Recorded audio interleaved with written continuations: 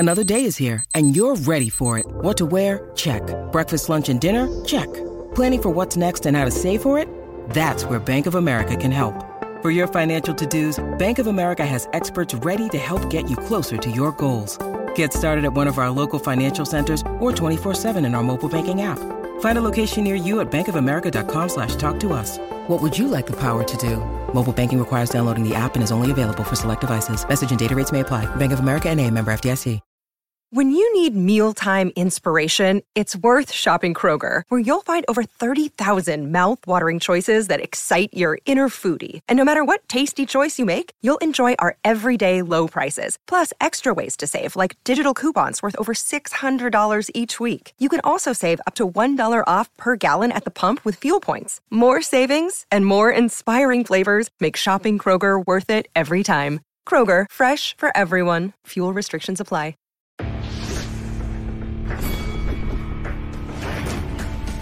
Reveille, donks. Look at us now, tip to tip. This is our life. This is our passion.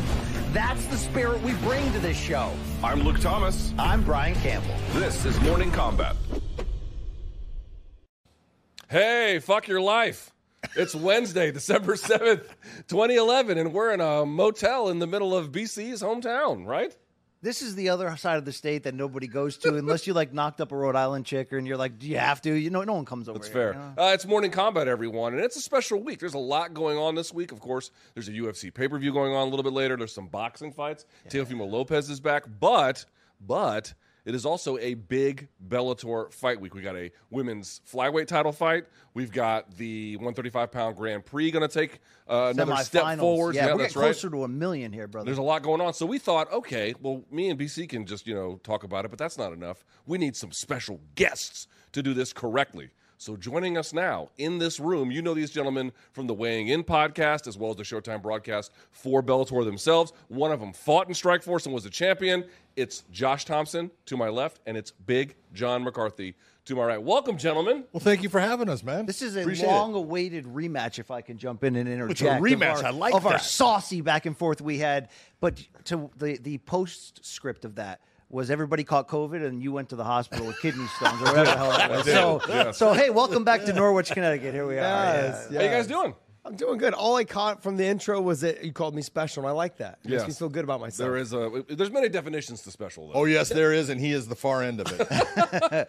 Big John, congratulations on becoming a grandfather again. I heard that on Thank your you very podcast much. this Yeah, week. my daughter, we had, 4 days ago now. 4 days ago. Sunday. Jameson, JJ came in. Okay, Jameson here's the key question. And I didn't mean to cut off you No, that's describing your good. beautiful offspring here of your family. Congratulations. Thank you. What do they call you as grandpa? Ooh, good question. And did you get to pick it or did they? They got to pick it. Okay. My oldest granddaughter is now 10, almost 11. Holy shit. And she was the one, she got to name, she called, my wife was Nana, I was Pa. And Okay, that's not bad because there's some bad ones out there. There's some really bad ones. Paw is not bad. Paw's not bad. I'm okay with it. And I said, oh, that's fine. Then just stick with that. So In the South, they always do ones like Meemaw. and Meemaw. fucking- I have a meme on people, but that's French Canadian. That's not for, no, that's just white trash. That's really just what that is. I had never heard Meemaw until, what was the show that had the one with all the brainiacs on it? Deliverance? Different kind of brainiacs. What was the show that had the rocket scientists Yeah, on it? the Sheldon. CBS show, the one that's like the biggest show of all time. You know what I'm saying? Anybody here? You guys Or are all, Rock from the Sun? No, you guys are all donks. Big Bang Theory. Big Bang Theory. Big Bang Theory. Yes. Sheldon, it was his Meemaw. That's the only time I'd ever heard that. I never And then heard it he just until I said moved to the South and I dated a girl and I went to her house and then she introduced me to her Meemaw. I'm like, this is a title? Like, I'd never heard of this before. Speaking of Big Bang Theory, did you smash? Will you shut the fuck up? We've been doing this for 5 minutes. You're already asking these questions? All right. We have a lot to get to. So if you're watching on YouTube, thumbs up, hit subscribe. If you're listening on your favorite podcast platform, do be so kind as to leave us a nice review. We always appreciate that when you do. As a reminder, Showtime.com is the label that pays. If you don't have Showtime and you want to watch Bellator this weekend, is Friday, as a matter of fact, you can do so. Go to Showtime.com. You can get a 30-day free trial. If you like it, you can keep it. If not, you go to something else with your life. As a reminder, these nice little bomber jackets, You know, Josh, morningcombat.store. we could get you outfitted in one of these. You know, I'm waiting on you, man. if you were willing to. I'm definitely willing. I'd wear I'm a. definitely willing. I Ralphie like him. Stotts wears his everywhere he goes. Who does? Ralphie Stotts. Yeah, he also leaves his taco meat out, too. I don't do that. Yes, he does do the taco meat bit, which is a little bit unsettling. However, he does have the coats and everything else you can get at morningcombat.store. You strike me as someone that has kind of like the back hair and the taco meat in the front. Oh! No, I don't have the back You don't hair. have it? You don't have the back hair? I mean, I have a little bit on like the lower back like most guys do, but Yeah, I yeah. don't have like the Teen Wolf. You don't bit. have the Team Wolf No, thing? no, Oh. He has But you have the manly chest. I got some hair there, like right in the center. It's called Yeah. Team Animal. Don't worry about it. It's Team good. Animal. All but right. he has what he describes as shitty chest tats that he won't show Yeah. people. I Like got he's some got bad tattoo tats. on Titi, but he's I'm hiding actually it, getting you know? this one covered up next year with a big full sleeve I'm getting. So Nice. You know, you get tattoos when you're 19. Your decision making is not so great. No, it is not. Not so great. It's so funny because like my dad had told me, he said, hey, if you want a tattoo, I'll pay for it. But bring me the artwork, and if a year later you still want it, I'll pay for it. Ooh. A year later, I never wanted that tattoo. I was thankful I never got Do you the have any tattoos? None. None? PJ? Oh, a ton. You got the one under, this is your wedding ring, right? I have a ton. That's an old. God dang, this is like. I used to wear a wedding ring, and then I got my hand. I was chasing someone, and the ring got caught in a fence. About tore my finger off. So I said I'm not wearing it anymore. And so my wife's big thing was she said, I want you to wear your wedding ring and no tattoos. So I went and tattooed a wedding ring on. Well, I tell everyone you don't put a bumper sticker on a Bentley, so that's why I don't have it. Oh, Wow. See, I think that's why Robbie Lawler didn't finish his stamp trap, to be fair. The stamp trap? In the back, that Yeah. unfinished Stamp tattoo trap, he is has that what above he his didn't do? ass. Yeah. He's out of this week's fight. He can't find me. Yeah, he's out of this week's weight. All right, yeah, we have a but lot he to can't find you because he's not fighting, so he's free. We have a lot to get to here today. So, as one last reminder, morningcombat@gmail.com. We will get to either fan subs today or Friday, depending how the timing works. And, of course, Dead Wrongs on Friday. There's the email. Shout for out the Jay show. Paquette, by the way. But we are here for a very special purpose, which, of course, is Bellator 289 will be, where am I looking at? You? Bellator 289, which will be, of course, on Friday. I believe the main card kicks off on Showtime at 9 p.m. in the East. Undercard at 5 p.m. 5:30. Eastern. 5:30, I thought. No, 5 p.m. Eastern, according to the press release. Okay, 5 p.m. Eastern. That'll be on YouTube as well. It'll be you and Morrow on the call? Yes. Okay, very good. The A-team there. Let's start with this main event here, Big John. Raufeon Stots taking on Danny Sabatello. Is this the, and I mean this quite genuinely, is this the most, well, let me ask you how you would describe it. How would you describe how these two have promoted this fight? It's unusual. I'm just being honest, and I've even blamed Bellator for not holding on in Showtime. These guys have done everything that you want guys to do in promoting a fight. Look, a fighter's job is to train and to get ready for the fight and go out and do that fight, but they've also got to sell the fight because they got to get the fans interested. Well, look, Danny Sabatello and Raufeon Stots have done that, and when Raufeon Stots walked in the cage after Danny Sabatello got his win against Ego, he did everything that you asked for, and Sabatello responded the right way. And it was like, this is what you're looking for. You don't let that momentum die. It died. And then those guys brought it back. They went on the MMA Hour with Ariel Helwani. They brought it back. And every time they've gotten together, they've been magical. It's funny because we actually had them on our podcast, and they didn't want to be together. It was like, I'm done being around that guy. I'll do it individually. But they've been fantastic. The build-up for the fight, this is one of those ones that in the end you look, I just hope the fight matches the build-up and the talk. Right. It might not, though. I mean, Thanks, Debbie Downer. No, well, I'm just saying. That shit was terrible. You've been negative Nancy since the moment we walked in. No. Oh, no, I the moment he was am. born. He came out that way. Yeah, well, that's also true. However, the reason why I say that is because, listen, all roads, either, it seems to me this is a fair way to look at it, either Stots is going to have a wrestling answer or he's not. And if he doesn't, his chances. I don't look at it that way. I don't look at it that way Danny either. Sabatello's got to have a striking answer. That's what's going to win. Oh, or lose there this you fight. go. See, Right. that, No, that I comes don't from the agree with boxing guy. Look at that. Did I ever tell you about these? No. the fuck up. I'm not doing your game. I'm not doing your game. I'm old enough. All right, tell me why. Tell me what you think this fight hinges on. Well, there is obviously some wrestling aspect to it. He's going to have to get the takedowns. But I think it's really going to hinge on, to me, the cardio, the endurance of Raufeon Stots. He has been known to slow down. He is not a high output. He is an explosive fighter. And you've noticed in the past, most explosive fighters, they tend to slow down. In a championship fight, 4 and 5 rounds is a lot. Keeping that explosiveness the whole time is where he's going to have some problems. In that 4th and 5th, if Danny could really put some pressure, really make him fight for the takedowns early in the fight and still have the conditioning, which he's been proven to have in the 4th and the 5th, Stott's going to have some problems. He was starting to slow down a little bit, too, in his fight with Magomed. Mm-hmm. He was conserved. I look at that fight, and Magomed's definitely better than Danny on the feet. And the wrestling aspect, I think Danny's probably got a different style of wrestling than Magomedov. But when you look at those guys, that pressure and that pace that Danny brings, and he understands what his game plan, look at him like a John Fitch, that Boilermaker Purdue wrestling. Let me grind on you. Let me get on you. And that 4th and 5th round is when they shine the most. And so I think Danny, if Stotts doesn't get him out of there by rounds middle of the 3 and maybe into the 4, if Danny keeps pushing those pace, the cardio is going to be the key. Let me push back a little bit. So in the Leandro Ego fight, Sabatello won that one, right? And he looked pretty good doing it, except for one round. Wasn't a lot of ground and pound, a lot of control time. Yeah. So how would you grade the ground and pound, not just in that performance, but I guess overall of Danny Sabatello? It was okay, but I also look at there's a difference. Rafael Stotts is good off of his back, but he's not great. Submission threats are not what there's. But I've trained and grappled with Higo. He's fantastic on the leg locks. He's fantastic on the armbar triangle game. He's very aggressive on the Kimuras. He's fantastic off of his back. So there's a lot more danger involved, I think, off the back. Rafael Stotts is going to use his body to get up. He's going to use his wrestling, his jiu-jitsu, put the feet on the hips, kick you back, look to get up, make you wrestle some more.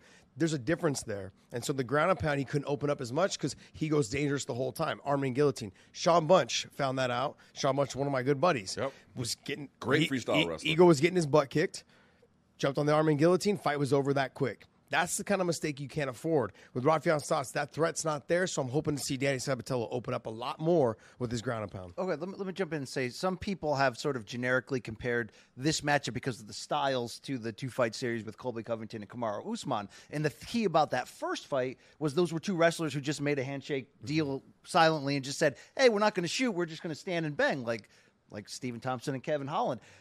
What will be that negotiation inside the cage, do you think, in this matchup when you do have two successful grapplers coming at each other? Sometimes they just go, we're not going to waste our energy there. You think Absolutely this will be not. more Absolutely Storley versus Amosov, where they're both going to test each other deep in those categories? I think you're going to end up seeing two ferrets get after it. You're going to see two little ferrets rolling around, scrambles, exchanges, all of those things. But at the end of the day, one wants to continue to be on the ground, and the other one wants to be on the feet.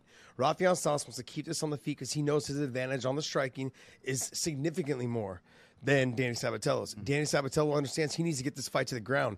No matter what, he's going to have to use some big striking. This guy will shoot from 10 feet away because his double leg, his single leg, his ankle picks, all of those things, he covers distance probably better than almost anyone I've ever seen in wrestling outside of Jordan Burroughs.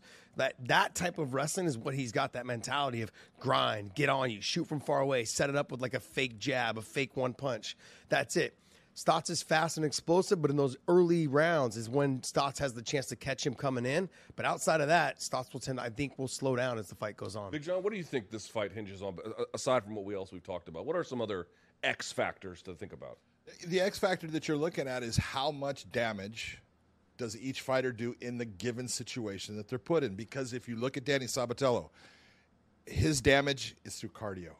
It is make him work. I don't have to be successful with my takedowns to make him work hard and make him work at a level that becomes uncomfortable and finally pushes him over that edge where he cannot maintain what he's doing. So Sabatello's big thing is I've got to be into him. I've got to pressure, and make him work at an uncomfortable rate. For Rafael Stotts, he needs to do damage. He needs to make him pay for every time that he does come in for that shot. Make him pay. Do not let him exit without having something that came with it that makes him a little bit less than he was as he came in that first Let me follow up with you if I can, because obviously you're a famed referee, but you are as well a trained judge, and you've done some judging as well. You do the official, or should I say the unofficial scorecards for the Bellator broadcast. I don't know how in play it is, but for a guy like Sabatello against Ego, who did not have a ton of ground and pound, you begin to wonder which way does the round go if it's just control time. Is there enough control time, blah, blah, blah. Do you like the way the new rules are set up, where essentially on the ground, if it doesn't lead to some kind of submission attempt or heavy ground and pound, they don't really count ground control all that much? I was part of that. I was one of the ones. I cannot stand someone that goes in there and tries to control another person for an amount of time and gets a win off of it. That is not what this sport is about. This sport is about finishing people. And if you go in there, you should know I have to work towards finishing my opponent. I cannot work towards just controlling him, because if I work towards just controlling and just holding on, being a wrestler, and it was beautiful, and my opponent just starts landing shots, the judges are going to end up giving it to my opponent because the top criteria is striking and grappling. Which one takes place more? that's what will get the most credit. And if it's even in those, now it goes down to not control, but now it goes down to aggression. And if it's even with aggression, now it goes down to control. So control, every time I listen to a broadcast and I hear something, oh, he's got great ring control. It doesn't do anything. It's not anything the judges are looking at, and it shouldn't be, because control, if we made control, which it used to be, something that was important, you start to get boring fights. I want to jump in and counter you on that, because I feel like for the first time when a fan sent me sort of the letter of the law of scoring, the criteria that you're breaking down, that, reading it at length, I was like, oh, wow, I was off. I was spending too much time focusing on damage when the word in the language is constantly impact. So I think when people think impact, they also think damage, blood and guts, in what you can see, the damage visually. But the letter of the law also states essentially that if your impact of whatever style you're implementing is taking somebody else off of their game plan coming in or frustrating them, that obviously that'll never trump damage. But in close fights where it's not overly exciting, isn't what you're saying you shouldn't score against? Sometimes that becomes the factor that wins the round, though, right? No, because the impact really, and I'm being honest here, I put impact in, and I'm the dummy that did it, because I had regulatory people that didn't like the word damage. Oh, so you're saying it's actually is damage. Yeah, okay. Now it's gotten to the point where these people are like, they were trying to say that, the sport is so young, we can't use the word damage. It looks like we're trying to hurt people. That's what we're doing. That's what the fuck we're doing. Thank you very much, Luke. Okay, that doesn't take a lot of common sense. That when every time you see impact in there, that is damage. That's just sanitized. That's what we're looking for. It's just sanitized language for what it actually is. It's exactly what it is. All right. Yeah, but the thing is, though, is that we get lost, and everyone talks about damage, but we're getting lost also, too, is that the person on the bottom could be chasing submission after submission. There's not a lot of damage, but the threat of submission is really keeping you from imposing your will in what it is you were trying to do on top. And I'll give you an example. My fight with Pat Healy, he got a takedown in the first round, but I chased so many submissions that I won that round. You've got to have that type of aggression off your back. Doesn't mean that you're getting beat up all the time. Damage, impacting the fight is more of what you're trying to do, is change the dynamic of how that fight is going. Just because I'm on my back doesn't mean I'm helpless. And that's the problem, is we were getting skewed in that, the guy on top is always winning. Yeah. You had to change that because fighters now are so well-rounded, they should be able to attack or just get back to their feet. There's so many different ways. Now getting taken down against the fence, it's pointless. I mean, like, you guys just use the wall walk. Now getting taken down in the middle of the mat is where you want to be. Right. So all those things now the fighters are going to have to go back to the Royce Gracie era of chasing submissions off their back. They're going to have to learn how to do those. Sweep, submit, get up. Submit, sweep, get up. Use those that type of mentality to make themselves better, to impact the judges on the fight. Those judges now, along with people at home, need to understand when they're watching that the guy who's chased 6 or 7 submissions, maybe they weren't all close, but 2 or 3 were close enough, and the guy that was on top didn't get any damage off, that guy on the bottom won the round. Not just because he was on top. We're still stuck with the fans not understanding that. All right. Fans are the worst. Yeah, they are terrible. Let's talk about this here very quickly. So Stotts was initially, when this all started, something within his Bellator campaign, he was a Duke Roufus guy. Yeah. And then everything got a little bit sideways by virtue of the fact that the Sergio Pettis had the belt and then got injured, blah, blah, blah. But I guess what I'm asking you now is, Stotts had to relocate. He's in new places. Well, he didn't relocate because of that. He relocated because his family. He's from Houston, right? So he relocated back down there to be closer to family, and he had another baby, and so he wanted to get out. Are you sure? Because I talked to some folks at Rufus's gym. That was not their assessment of things. No, he told me, he just told us himself on our show just the other day. Nevertheless, it is a change. Yes. How has it impacted him from what you can tell anyway? Is he better, worse, kind of same? Is there any noticeable difference? We haven't seen enough of him, to be honest. I mean, yeah, if you're going to be honest about this and the way you're looking at it, is he better or is he worse? We saw him in that first, round of the Grand Prix where he took on Juan Archuleta. Look, Juan Archuleta was looking good in that fight. Juan Archuleta was doing well. He was doing things that we didn't expect him to be able to do against Rafion in the fashion that he was doing. Damage, right? Yeah, absolutely. Yeah. And you look and you go, is it because of the opponent? Or is it because of now he's training in a different place? We're going to find out with this fight right here. I really believe that, in that Rafion, in that fight with Archuleta, believed going in, he can't out-wrestle me. I don't have to work on it, and I do know where he was training at. He wasn't working on it. He was working on other things. Now, those things got him the win in the end. A but, vicious win, yeah. Yeah, but he was pushing that wrestling to the side and let me work on the stand-up. Now he's going against somebody that he knows is going to wrestle, and he's got to have his wrestling up to par. That's what he's been doing in his training, and we're going to see exactly where he's at in this fight. All right, we're going through so many intangibles, which you do in a really close fight, to see what's ultimately going to separate them here. So we talked about gas tanks for Stotts. We talked about Sabatello's going to have to do damage if he does get top position. What about playing back into the theme of this fight and the trash talk? You from the position of having been in great rivalries, the Gil Melendez one, and being a punk, you've never been afraid to trade words. Some guys get off on it. Sorry for the bad term there, but some guys use it as fuel. Some guys, it messes with them. How do you feel like you've gauged how they've walked this out? So I've never been someone that talked a lot of trash to my opponent. I always respected everyone.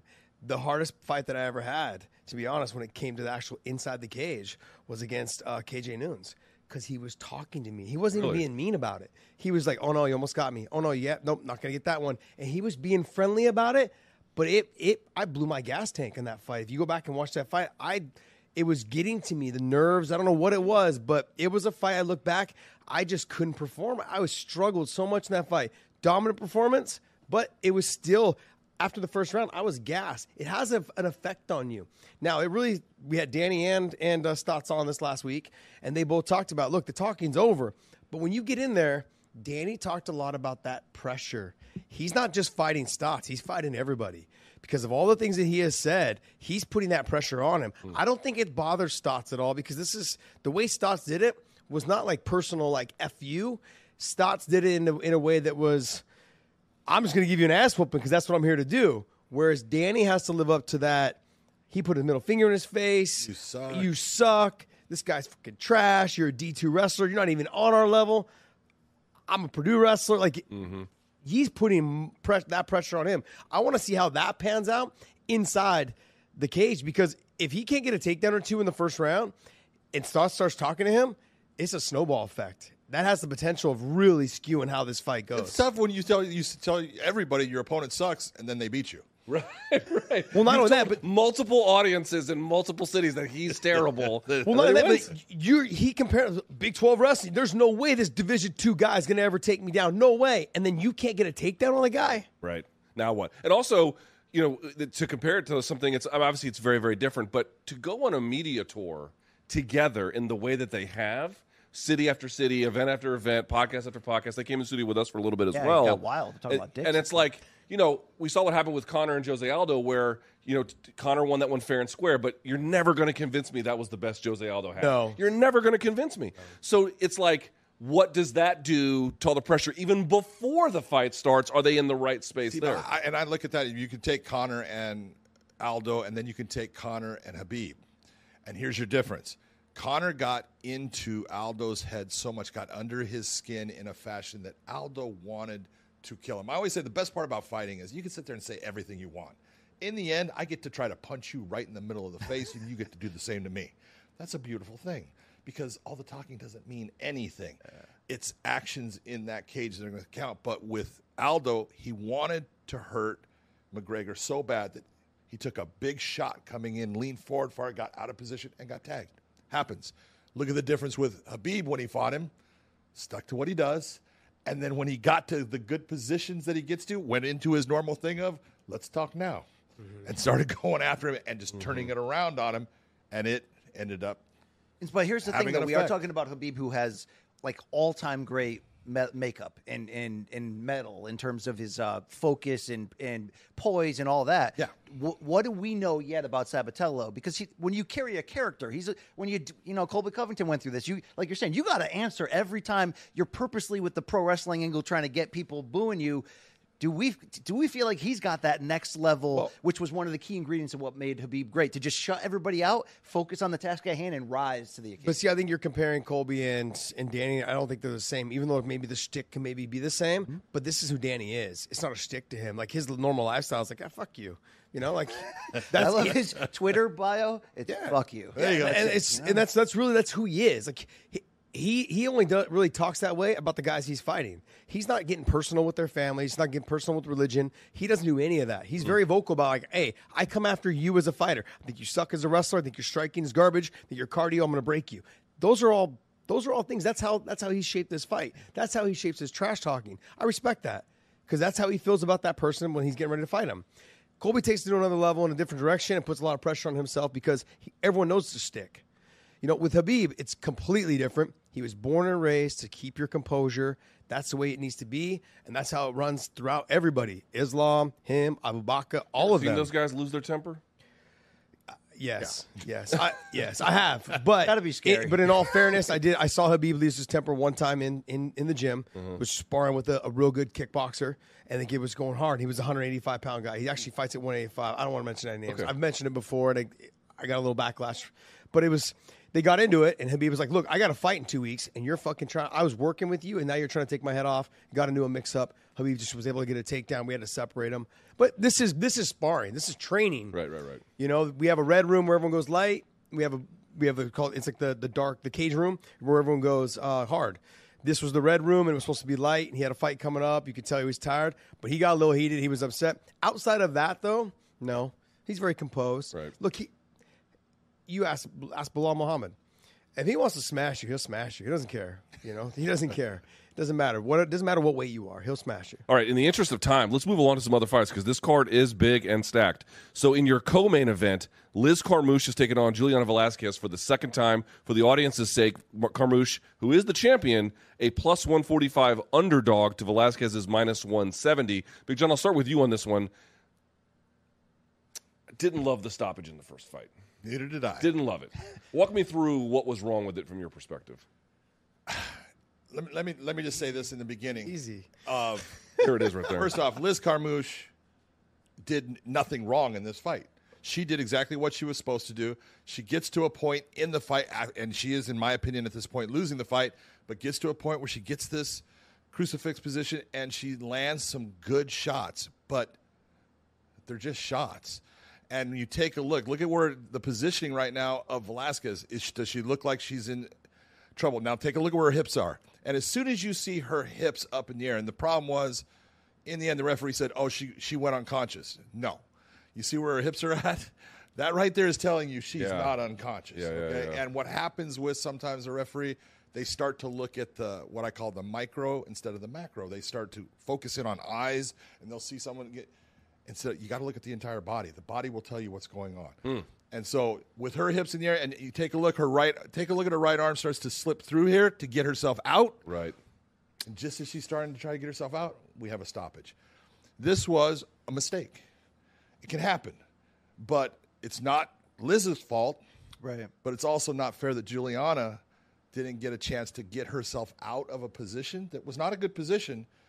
But every other fighter would have been able, in normal circumstances, been able to have that opportunity to get themselves out and continue on. She not only lost a title, she lost an undefeated record in a fight that you look at and you go, probably wasn't stopped. There was only a couple seconds left in that round. I think it was like 12 seconds, 13 seconds. Although, as Big John will tell you, it doesn't matter. It's not supposed to matter. It's not supposed to matter, but it does in a title fight. Speaking of whether it matters or not, when you're a referee in that position, when I watched that, my biggest complaint of that stoppage was, no disrespect to Liz, but it didn't look like there was a ton on those shots. That's part of the gauge. Just to piggyback, it also does feel like if you get like a crucifix position, the refs get a little itchy. They do. Yeah. And you know, it used to be Roy Nelson was the best because he would sit there and the best is he would start to count. But with punches are different than elbows. She was doing elbows, but I don't care how many times you hit somebody. It's how much damage you do to them. You could hit them 100 times, and I'm going to look at you and say, you better count to 101. Or you could hit them 2 times, and I'm going to be saying, stop, get up. That's fair. It's about damage. It's not about how many times you touch them. All right, so Josh, before that, though, before the stoppage and everything else, what do you make of where these – what did you learn from the first fight is what I guess what I would ask.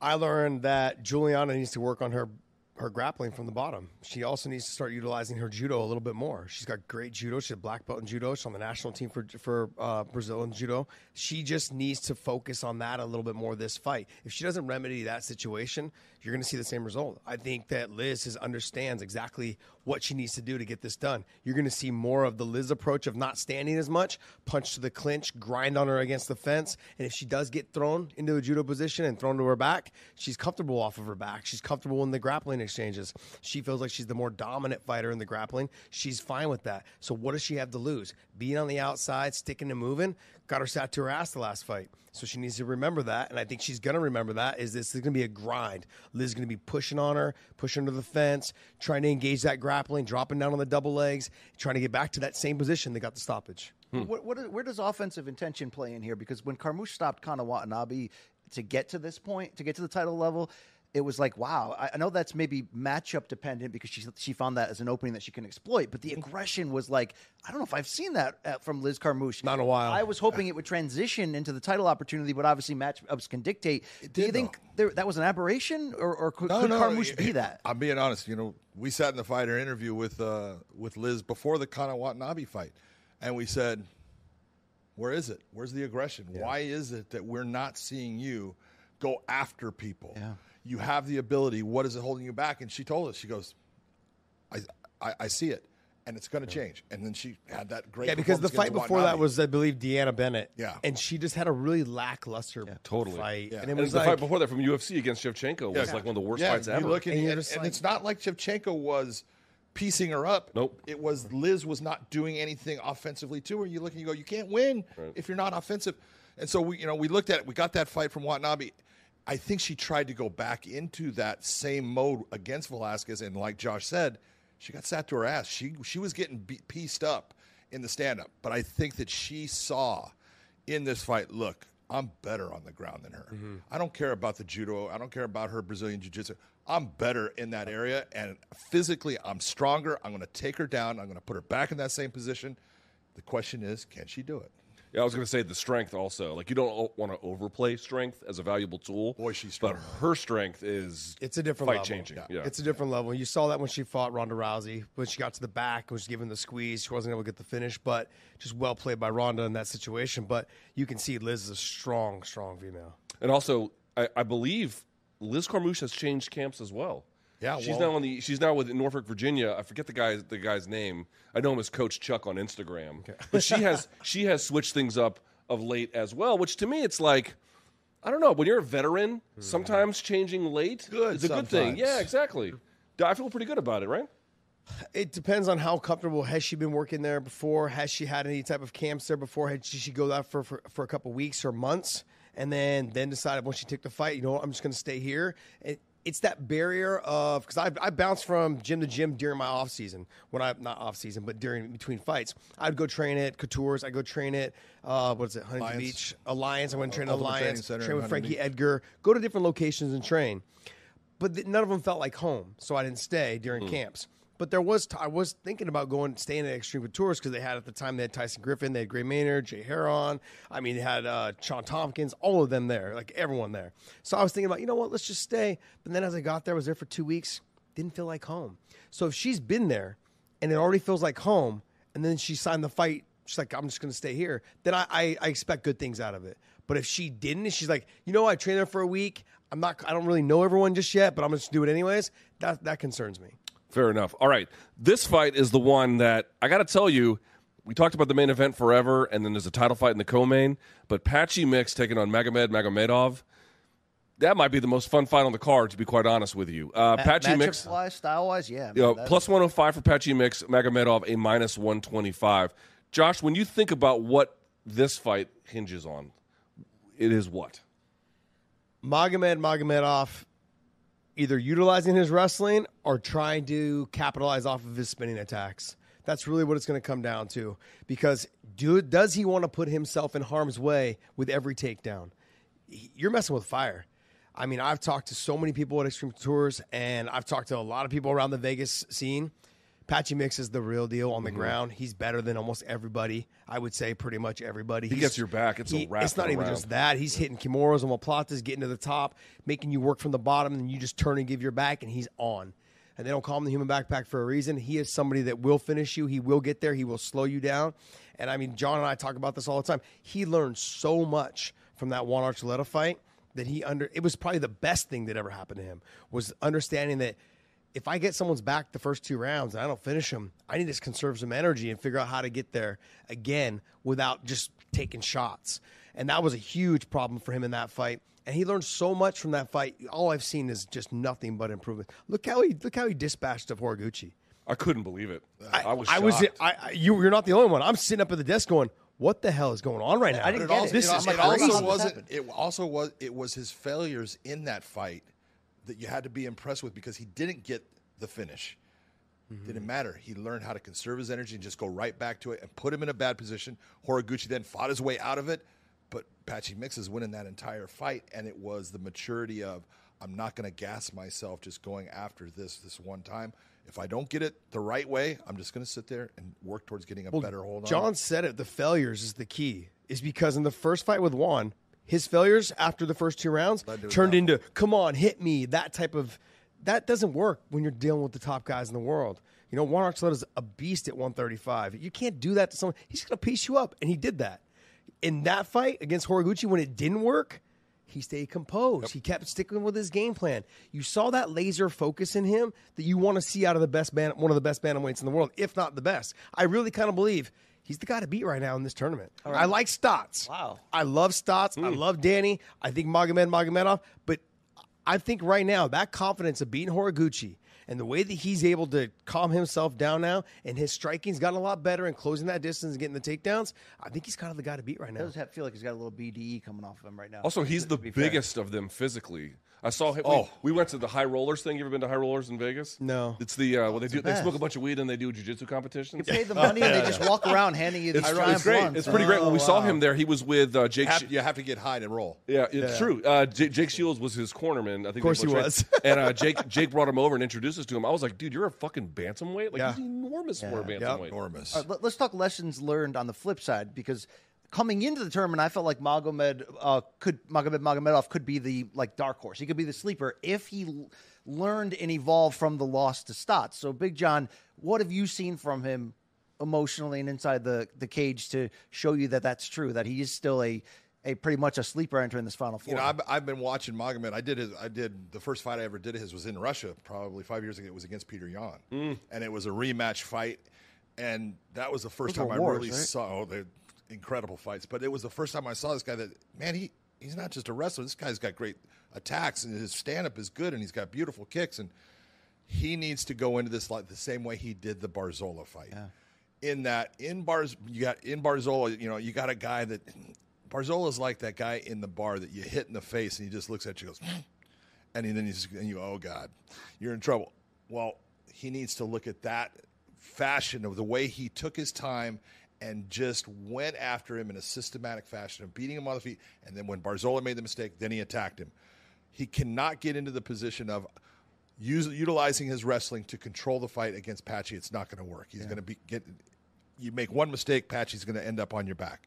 So he needs to change his basic style, because his basic style, he likes to stand up, but he likes to take the fight to the ground and then try to finish his opponents there.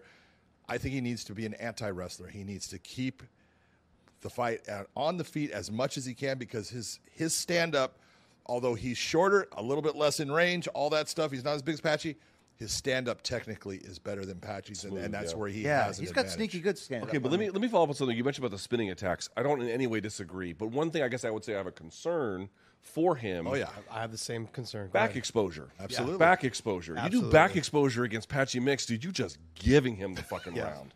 So how do you manage? How do you thread that needle? You know, he throws everything he does is off of his movement. He doesn't just sit in front of you and then throw it and spin it. So he's going to try to, I think, move his lateral movement. And as Patch goes to step in, he's going to throw the spinning attacks. He's got to be very careful. It doesn't matter how he does it. He's going to have to be careful, because if he comes up short, you're giving him his back. He wants to keep it at the end of everything. So he's continuously out of range so he can't come up short. It's when you come up short that you land with like your tricep, or you land with the back of your calf or your back of your knee, which gives you the back, because I've stopped the momentum with my whole body now. So he's got to keep it long.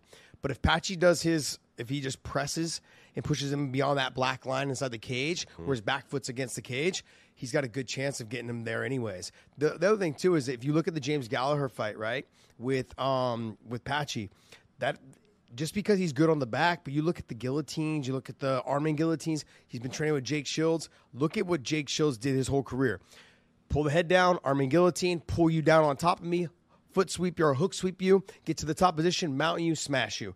Even if it was not like smash from him, but it was still that top pressure making you Ask feel. Dan Henderson about it. Exactly. And so I think he's going to take a lot from what Jake Shields has done throughout his career. I think Jake Shields is really molding him into be exactly what he was, just with a little bit better striking. Big John, the fight's 5 rounds.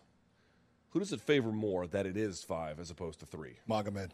Tell me why. Definitely because he's a guy that is comfortable. It's just, and I hate to say, it's the way these guys live their lives and train and what they do. And Josh brings it up all the time is they don't train the way that we do, and they definitely don't untrain the way we do. A lot of times, you get guys that, they'll get into they have their fight, they win, they go home, they party a little bit, they start to, do other things, and eventually they start working their way back to the gym a little bit. Magomed's one of those guys. He doesn't do that. He doesn't drink. He doesn't party. He goes back to the gym the next Monday and is back training and trains the way that he trains, and he's comfortable in a 5-round fight. I've seen him there. I've seen him with a guy that's pressing him the whole time. I thought Patchy did a great job against Horiguchi, but in this matchup, the 5 rounds, in my opinion, favors Magomed. Absolutely. Okay, so also on this card, I do like him because he's built like fucking Hercules, but I don't know how competitive this fight is. Dalton Rost is fighting Anthony Adams. That's a great fight.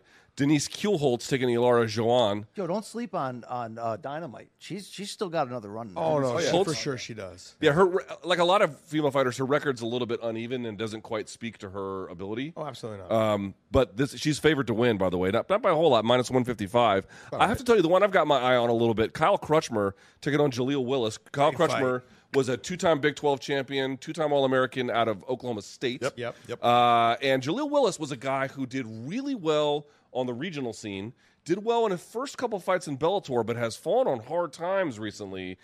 This is a tough fight for a guy like Jaleel Willis. Do you agree? I totally agree. It comes down to it's that blueprint, Luke. All of a sudden one guy puts you into you're in a fight with him and he shows how to beat you. And every other fighter looks and goes, that's the way to beat this guy. Well, let's be honest. You look at Kyle Crutchmer and you look at Jaleel.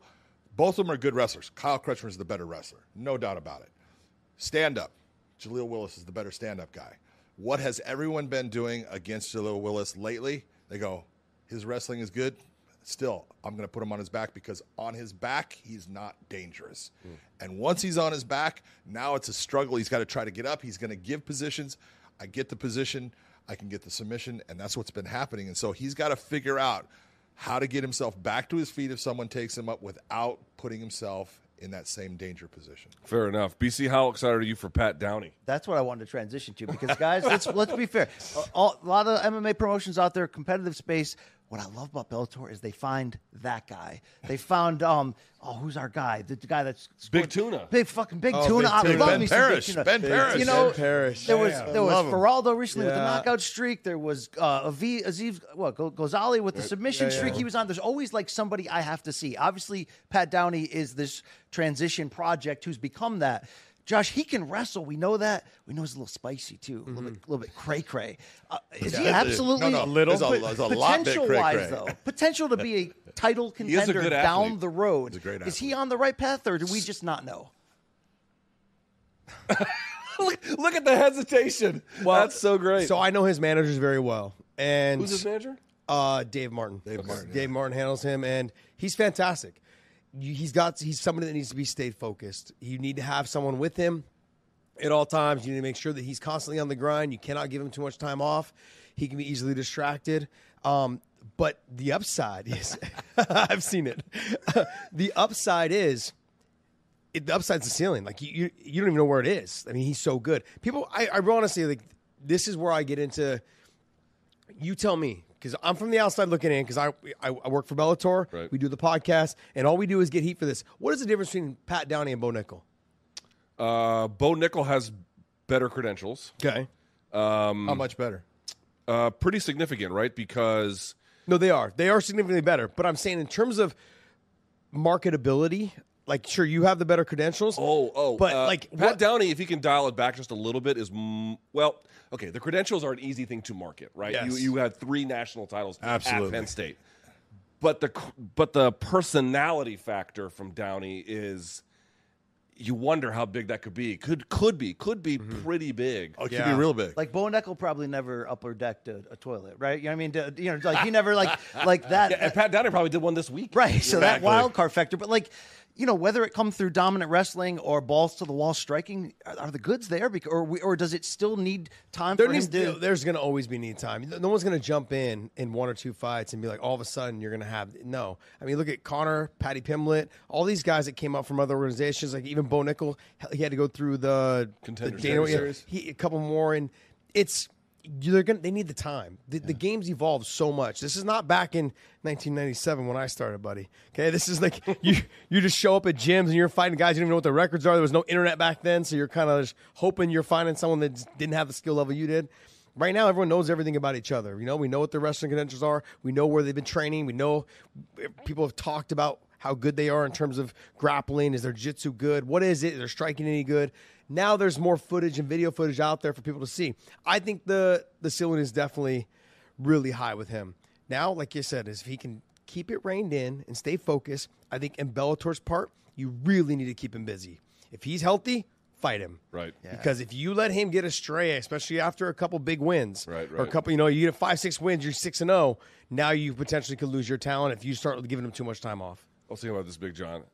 Back in the day, like, do you remember? I remember I went to like amateur fights, like way back in like 05, 06, and I had a couple buddies who fought, and I'd be like, dude, did you guys do blood tests for these fights? They'd be like, nah. I'd be like, so this guy you're fighting could have like full-blown HIV and you don't even care. He's like, nah, it's probably fine. It was probably on a casino, right? It was Like an inner it was reservation? in Fredericksburg, Virginia, and it was a pool hall. They cleared out the pool tables and put this is back when the ring was still more common. Yeah, yeah. And he fought in front of, and by the way, it was, the guy who fought was Anthony Cheesesteak Morris, who ended up in WEC and everything else. So actually it was a couple legit guys on the card. So That's a good name, Cheesesteak. Cheesesteak, yeah, he's from Philly, so it's all right. Speaking of the ring, by the way, while we still have time for you, Bellator versus Rizin MMA. This, of course, will air on. Now, it's going to take place in a different time because it's Japan, but I want to be clear for the audience's sake. It's going to air on Showtime New Year's Eve at 8 p.m. So you don't have to watch Ryan Seacrest do his dumb shit. You can watch Rizin or Bellator versus Rizin. What a card. What a card. However, Big John, it is a phenomenal card. Yeah. Anybody who knows anything can look at this and be like, aha, this is excellent. Debbie Downer. No. I'm saying, Let's go. Here is one of the challenges. For all of the excellence on the Rizin side, and it is, Roberto Satoshi's on it, just tons of good names. The American MMA fan is not super familiar with them. Absolutely right. So You're that does so right. create a bit of a challenge in getting the word out. You're absolutely Ron, right. They wait, don't real know. quick. Go ahead. You guys need to promote this. We don't need to promote anything. I had to throw it in there. Oh man, yeah, my man doesn't know the difference between we're promote and cover, but it's all right. It's okay. But you look at D'Souza, Roberto D'Souza, was Satoshi, unbelievable as far as his ground game and the guy and his submission ability. He really loves. He brought up Jordan Burroughs. This guy will shoot a double leg like Jordan Burroughs, go into his knees, and I go, don't do that, but he gets it. Yeah. And so he's fantastic. I think that's the toughest fight that there is in the matchups when you're looking at it against A.J. McKee. It's fantastic. Yes. You got clever Koiki Erbst, who is going against Patricio Pitbull. That's a fantastic matchup. Archuleta going against Kim. Kim has proven himself to be, he's getting better as a fighter. These guys, you're absolutely right. The guys on the Rizin side, no one knows. But the two that I really look at, if you're going to say, go to the three, the Kim, the Erbst, and Satoshi. These guys are top level. They're hammers. fighters. What's the motivation here, Josh? Because this has like an all-star game feel, and I do think long-term it's like one of those beautiful things that you want to see more of. It could lead to brighter pastures for people working together and all that. But if you're a fighter entering this platform, like you're not fighting on the normal lineage in your path for a title. It's like this one-off. Are they going to buy into that and just want to? I guess my secret question You're talking is, about fighters. No, the fighters. My secret question is, will we see fireworks? Because it's kind of like a one-off all-star game. Let's go and have And also, fun. it will be in the ring, not the cage. Let's just let it What flow. I want Under a people, different rule set. what I want people to fans media and fighters to understand is this. You guys need to do your job. Not you guys. I'm saying you guys need to do your job in promoting yourself.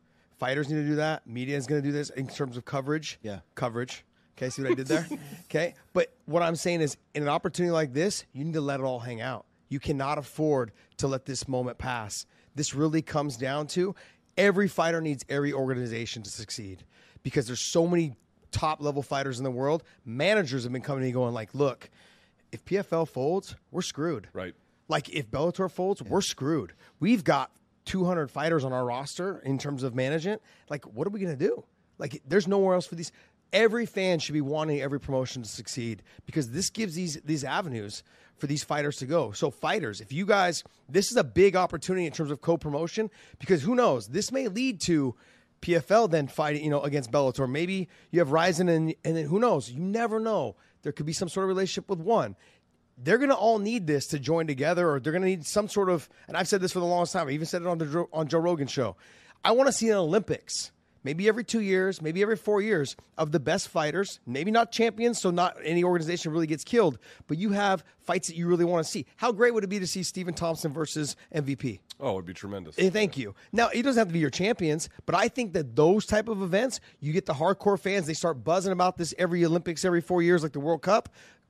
Shit, all of a sudden we have the fights that everyone's wanted to see. And it's also, when you look at it, the fighters would want to do it. The one thing, you're taking a look at this Bellator Rizin, every fighter from Bellator has to go to Japan, has to fight in a place that is uncomfortable, a ring that is different than a cage, under a different rule set, and they all want to do it so bad because I get to fight in Japan.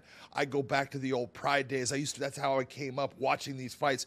My whole dream has been to fight there. And they're getting that opportunity. And you want to make these special times, these special moments for the fighters to get excited about because, like anything, your job, there's things that you do all the time. They're boring, but there's things that get you excited, and you want to have those moments. And I want to be clear, too. Fighters in different organizations different organizations have sent their fighters to compete in another organization. It's not the and same. Bellator and Rizin. This is different. Yeah. This is Bellator. The entire card is Bellator versus Rizin, and the Bellator guys are going to Japan in the ring, and I believe they can soccer kick in Japan, correct? Any head strike in any position is legal, so yes, you can soccer kick, you can stop, you can knee to the head on the grounded fighter, you can elbow, because in Pride there wasn't, but now with Rizin rules, you can elbow, you can do a 12-6 elbow, which is the stupidest rule ever, but so they're smart enough to figure that out. Yes, the rule set is different, and it's going to be an advantage. No doubt that there's an advantage for the Rizin fighters because they fought that way. Anytime you go and take a look at Cro Cop, when Cro Cop came from Pride into the UFC, he had problems in the UFC in the beginning, and part of it was the rule set. It's different. You can't do the same things. You have to get used to it. So there is an advantage there, but that's part of what it is. I think the next time, Rizin guys come to Bellator or whatever, that's what I want to see, exciting. though, because of the history of the relationship between whether it was Strikeforce and Dream. They had a relationship there as well. And then you have now Bellator with Rizin. I don't want to say it's been one-sided, but we've sent our fighters over there. We've had Aoki over here, and that was pretty much about it. Horiguchi fought Caldwell after Caldwell had already went there. So I want to see it become a little bit more skewed. Not skewed, but I want to see it a little bit more split down the middle. Now, I understand that their New Year's Eve show is big. enormous. Yeah, I fought there. I was the co-main event there against Kawajiri.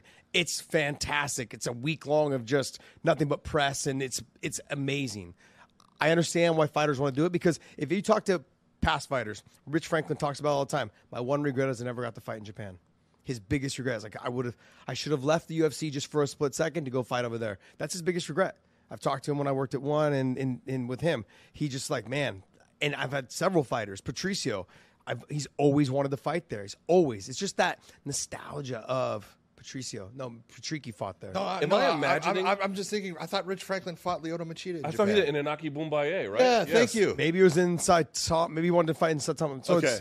Maybe in Saitama Arena, then he wanted to lost fight. to Lyoto Machida. I could have sworn in Franklin Japan. got Did he? put out. I Yeah. think so. Okay, so then maybe I misunderstood in terms of he wanted to fight in Saitama because I This got is the going to be fight. Saitama Super Because I got the Arena fight in as well? Saitama Super Arena. He fought him in Macau. He fought him in Macau. Okay. So That's not right. not the same. Big that's John, not speaking Japan, of Japan, I always wanted to ask you because we always, tell stories about, man, did you hear like Andre the Giant was so big in Japan he had a shit in the bathtub? And then the other day in the studio, like Luke might not want this public, but like you blew up that commode. Yeah, I destroyed it. Oh, like no one will ever use that restroom again. Wow. John, when you go to Japan and you're a very large man, like you must have shut shit down there. You got a great story about closing down a fast food room or what?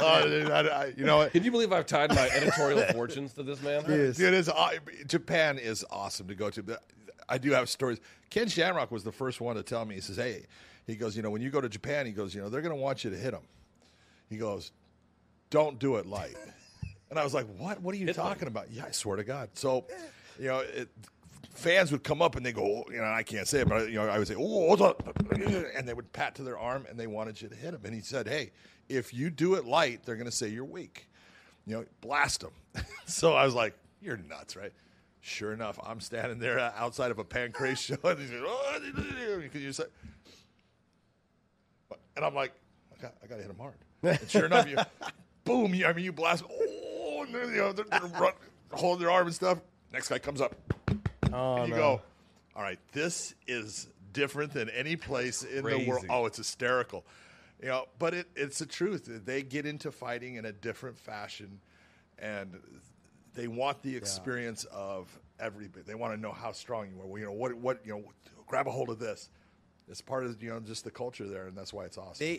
When I was over there for Pride, they treated it like, because I fought in Pride Bushido, they treated it like they didn't want their fighters to be accessible. I wanted to get a sweat outfit that said Pride on it, and I had to go out into the area where you buy clothing.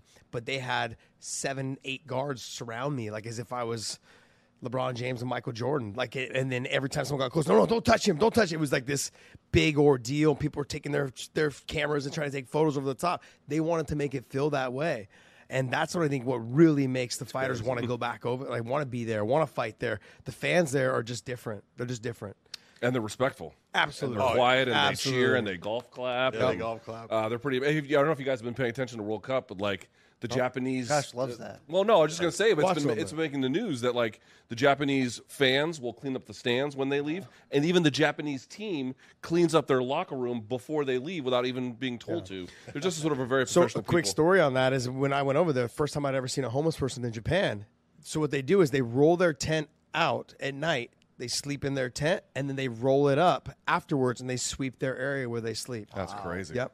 Well, we're running out of time, so very quickly, Bellator 290, of course, the return to CBS. I say the return to CBS, which it is. It's the MMA return, but I keep having to catch myself saying it's not the Strikeforce return. Or the Elite XC. Or the Elite XC. It's Scott just Coker it's just Bellator. But we're just have a few minutes here. Very quickly, Big John. Bader versus Emelianenko. I'm surprised Fedor is still fighting. He wants this one. Size it up for me. Man, it's hard to. I look at it, and I feel the same way as you. First off, I love Fedor Emelianenko. I thought he's done such an amazing job as being a fighter, an ambassador for the sport. It's the integrity that he has and the way he conducts himself. You just look and he's special. There was the moments that there was the possibility of him coming to the UFC. That didn't work out, and so that's one of the things that you look and you go, you wish kind of he did, so he was able to show exactly what he was. The first time I ever worked out with him was what told me, he was so fast. Now, this is a long time ago, but he was so fast compared to everybody that I worked at that was a heavyweight. It was like, oh, my God. He gets there before you realize, exactly what's going on. And so he still has certain attributes that amaze me at his age. His hand speed is still, he's fast. It's insane how fast his hands still will are. not. He has not lost any power in that. Now he fights different than he used to fight. Against Bader the first time, look at Bader landed a beautiful left. Yeah, here we have it right left here. hook Not here. much of a fight, really. Boom. Yep. Nope. Bader was also on fire. I think we also have to. He was. We also It was have a to look hot at it. He streak, was yeah. on Absolutely. a run of proving himself at that level. And so you look and you go, I looked at, and Josh and I have talked about it with Bader. Dude, you need to stay at heavyweight. And he went back to light heavyweight. I didn't think it was the right thing for him to do, and now he's going to stay at heavyweight. But you got to give it up that, Fedor, in his last fight. They're giving him a title fight, which is kind of crazy when you're. Let's be honest. You know, you got a guy that could actually take your title and then walk away with it. Yeah. And you've got to now go through a whole tournament. But if he does, that would be. Oh my! If he does. But it is an amazing moment. To be honest, I honestly didn't think he was going to win his fight in Moscow when he fought Tim Johnson. The way he was able to take the shots from the big guy as well as deliver his speed in his hands, it impressed me. It really did. Counted him out. It was almost like counting the clock back. I didn't think that fight was going to get out of 30, 40 seconds. It's just amazing to me. I believe he fought Crow Cop at Saitama Super Arena. Yes. In 2004? Yes. In 2003 or 4, yeah. I remember that fight being like, that's the best heavyweight, or the biggest heavyweight MMA fight I'd ever seen. That was 05, right? When Fedor versus Crow Cop? That was like... It was Critical Countdown. I'm not sure. But in any case, we're talking CTE 15... doesn't allow me to go back that far. We're talking like 15-plus years ago, and here he is. Definitely CBS. more than 15 years. Yeah. Closer to 20. Right. Amazing. Crazy. All right, well, look. RDA just passed Frankie Edgar for most octagon time in the UFC, but you've got more than that, right? No, I got a lot more. I mean, you may have the most. No one gives a shit about You may have the time I most spent engaged there. time of it. Like literally, there's not a better person to have on a podcast and just talk shit and tell stories because he's seen freaking everything. Yeah, seen quite a bit. And they have to go see more. We are out of time. I mean, does Keith Peterson really smell like bitches and hoes like Dominic Cruz said? I want to know this shit, you know?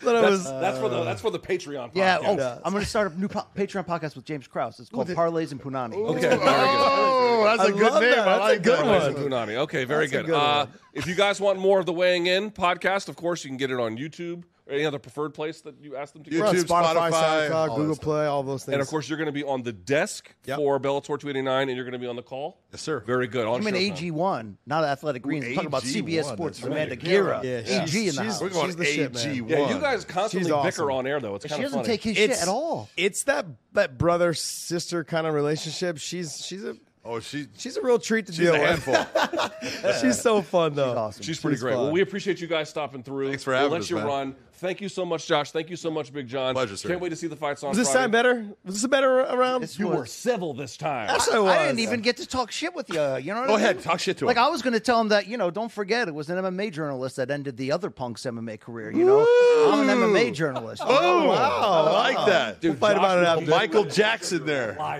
It was going to be a verbal battle. All right. Can we get some promotion for that fight? I'm sorry, coverage. Yes, coverage, exactly. All right. as a Gaff, how do you want to podcast, do we this? Yeah, you can just walk out. All right. Hey, get the Thanks, fuck guys. out. Thanks, fuck guys. outta here, man. Hey, thanks for having us. Thank you, guys. Shit, guys, Appreciate you. it. Thank you. Here, I'll just give you the fist pound. Thank you. Thank you, Big John. Big John. Really Go appreciate get 'em. you. It's like hanging out with old friends. That's you know? right. That's right. You know? Should I switch to that one now that we're being like weird I mean, brothers? we are at this point. Look, we're like common law, you and I, right? We might as well just bang to it. Yeah. On the Patreon, Luke and Brian have sex.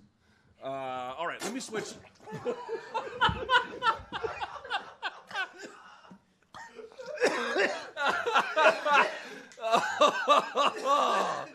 Oh, dude, you just sprayed Jake, you fucking animal.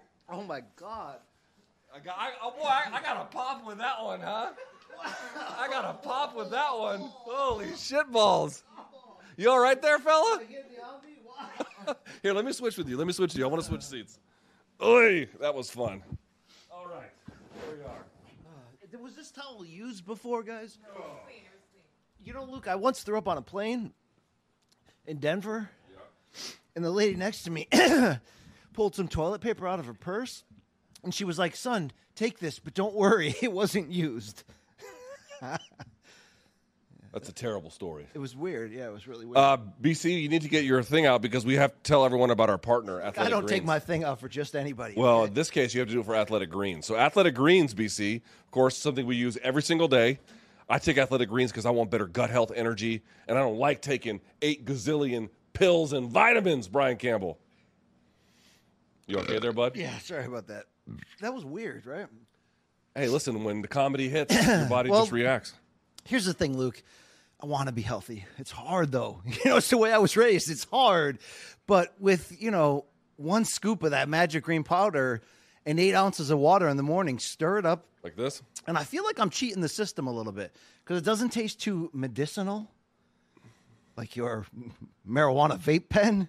But what it does is it's got, Luke, a small micro habit that leads to big loyal gains. And how rare is that in this day and age? It certainly is. 75 high-quality vitamins, minerals, whole food source superfoods, probiotics, and adaptogens to help you start your day just effing right. And it's also lifestyle friendly, Luke, for like thick boys that ride bicycles, and also I see what you're doing. People that eat keto, paleo, vegan, dairy-free, gluten-free, whatever you're into on the side, that it's free. It contains less than 1 gram of sugar, no GMOs, no nasty chemicals or artificial anything. But yet it still tastes good, Luke, and it's less than $3 a day. I know what you spend on that habit. Yeah, this is the last. By the way, I've been doing good today. No. You just violated the fire code because Kyle at the front desk, Kyle at the front desk of this hotel that we're at, MK fan. He was like, this is "Yo, a true story. Mr. Campbell, come this way." I was like, "Bro," he's like, "I'm a day one donk, brother." Luke, he did tell Jake Von Amsterdam, please tell Luke no vaping in this hotel. Yeah, I'm ignoring him. It wasn't a bit, though. It was like... Yeah, I'm ignoring him. By the way, Athletic Greens has over 7,000 five-star reviews and is trusted by leading health experts such as Tim Ferriss and Michael Gervais at BC. Right now, time to reclaim your health and arm your immune system with convenient daily nutrition, especially heading into the flu and cold season. It's just 1 scoop in a cup of water every day. That's it. No need for a million different pills and supplements to look out for your health. Let's get to the part that it's verbatim, Luke. Right now, if you go to athleticgreens.com/morningcombat, you can take that first step into your health, and we're going to give you, from AG1, 5 free travel packs. Luke, I use them on the road all the time. And that 1-year supply of vitamin D, immune-supporting vitamin D, it's drops. I put it in my AG1, and it's like getting a double at the bar. Luke, right now, athleticgreens.com/morningcombat. Take ownership over your health. That's right, athleticgreens.com/morningcombat. Take ownership. There you go. Are we doing the DK read, or, yeah? All right, BC, things are going to get intense in the octagon this weekend. All of the UFC fans out there, UFC 282, which we're about to talk about, is coming up this Saturday. Jan Blachowicz, Magomed Ankalaev going head-to-head. You're not going to want to miss it. And what's even better, BC, is we've teamed up with DraftKings Sportsbook, the official sports betting partner of the UFC, to share an awesome deal with you guys. Now, we're talking, of course, above-board, legal betting, all of that stuff. All new customers have to do is sign up with a promo code COMBAT with a K. Yes, COMBAT with a K. Bet $5 on either fighter to win before the fight starts and get an additional $150 in free bets if you So, win. look, if you're like, I love me some Patty Pimblett, but it's Jared Gordon time, put a bet down. $5. That's all it takes. You win that? How about $150? Like, that's the easiest way to try something new, to take a chance, to try to put a little cheddar on top of your cheese. That's right. And, of course, DraftKings is safe, secure, and reliable. Best of all, you can deposit and withdraw your cash whenever you want. So here's what you're going to do. Download the DraftKings Sportsbook app now. New customers use the promo code COMBAT. That's COMBAT with a K if you're listening on the podcast. Bet $5 on any UFC 282 fighter to win and get $150 in free bets if your bet wins. That's promo code COMBAT only at DraftKings Sportsbook, the official sports betting partner of the UFC. There we are. All right, BC, let's talk about, if we can here, UFC 282. You all right? Yeah, sorry. I piped, I went down the wrong pipe. Yeah, it's okay. Now, we did do a UFC 282 pregame preview. It's fantastic. It was great. Maybe I didn't get some pronunciations of some names right, but I tried, okay? That was a good faith effort right there. I like that. The thing, here's what I did. I looked it up, how to do it, and I had someone who was Czech send me the videos where he pronounces it. It's more Yizzy than Yeezy, but apparently the R is almost like a ZR, so it's like Yerzy, or I can't do it. I don't. You know how every time that I talk about pro wrestling, you're like, BC, I can feel the viewers unsubscribing. Yeah, it's this one here. Every time you wrestle with those names, people are like, just say it, motherfucker. All right, yeah, I can't do it very well. Either way, stop wrestling. He's not fighting on this card. Here's who is: Jan Blachowicz taking on Magomed Ankalaev. BC, let me read you the odds. Yeah, plus 235 for Jan, minus 280 for Ankalaev. Fair. It is, because you look back at that run Ankalaev's on since that loss in his UFC debut to Paul Craig. Yeah, which was he was winning that fight up until the very last second. I mean, the run that he's on, he's shown you the power. He can finish you and hammer you out, but obviously, he's coming from the hammer zone right now, meaning he could take you down and grind you down. Look, he looks to be like the guy who's next in line. Maybe not kicking your door down on the way there, the same way like Makhachev looked at times, or God, like Usman Nurmagomedov just winning the Bellator title. You're like, oh God, the best is yet to come. Like, this guy's going to flower into something insane. But steady but surely, Magomed Ankalaev has built this win streak. He's absolutely in position right now to take advantage of the of the craziness that's going on in the division post John Jones, but also right now with that title becoming vacant and them not giving Glover exactly what he wanted to make it work. Dude, Ankalaev is the one who benefited from it. The company went to bat for him. They see and feel that potential. So Jan, I believe, is that perfect foil coming back and getting a second chance at what was already an unlikely streak. But then, we look back at the way he lost to Glover. It's all Glover, but, Jan crumpled and fell apart just like that, and the fight was over. It's a redemption time. I think you have to favor Ankalaev, though, from what we've seen. He's just been on such a run where, when you can control the terms of the fight, Luke, that aggressively for that long, it makes the other guy feel like he's walking to school uphill both ways. Yeah. Like everyone's dad, right? Yeah. I will tell you with this one, we're going to talk more about this on Friday. We'll do like an in-depth X's and O's. I will tell you for this one, I don't have a great read on how exciting this fight will be, because there's one version where there's a couple versions. Right, because if Jan takes chances to make it a fight, that's actually probably in some ways the worst case. He's going to walk right into Ankalaev's trap. Right. Jan's also good. By the way, we don't talk about this enough about Jan Blachowicz. One of the best guys at checking leg kicks in UFC. Actually, I think that's what undid Izzy when they fought, to be quite honest with you. He also has incredible poise and patience, meaning he won't make it an action. It'll only become an action fight if he gets caught with something and is visibly hurt, and then it sort of becomes that. Or he makes some kind of tremendous error along the way. Now, he did speak to our CBS Sports brethren, Shaq Majori, about working with a mental coach. He now has a mental coach that's a big part of his life. Let's play that clip and let's react to it. Well, it's something that Donald Cerrone talks about a lot. Have you had a chance to sort of process and digest and think about why Jan wasn't feeling like himself that day? Yeah, we do it with that. That's why right now I work with a mental coach. Yeah, that's amazing, man. I'm in the place in my life where I need it. Yeah. That's why, and she helped me very much, you saw it with Rakic, Yes. I'm back, she just, we do small changes in my head and everything's back to normal. I was just talking to Anthony Smith. He was very open about his mental health. I just started seeing a psychologist for the first time a few weeks ago. I would argue the mental game is maybe the most important part of the fight game, and so it's something everyone I think could benefit from. Of course. Yeah, sometimes you don't need it. I don't need it for 38 of my life. And in the 39, I need it. That's amazing. Something's happened, Not a single issue with this. I can't imagine anyone in their right mind that would, but I would imagine some folks will try. This is exactly what a guy like this should be doing. Absolutely, and that was a part of, I saw the first Embedded episode for this week, and that was sort of a big part of that. He's traveling with the. I mean, look, it's become a sort of trendy thing, but it really should be. It's going to become a mandatory thing, right?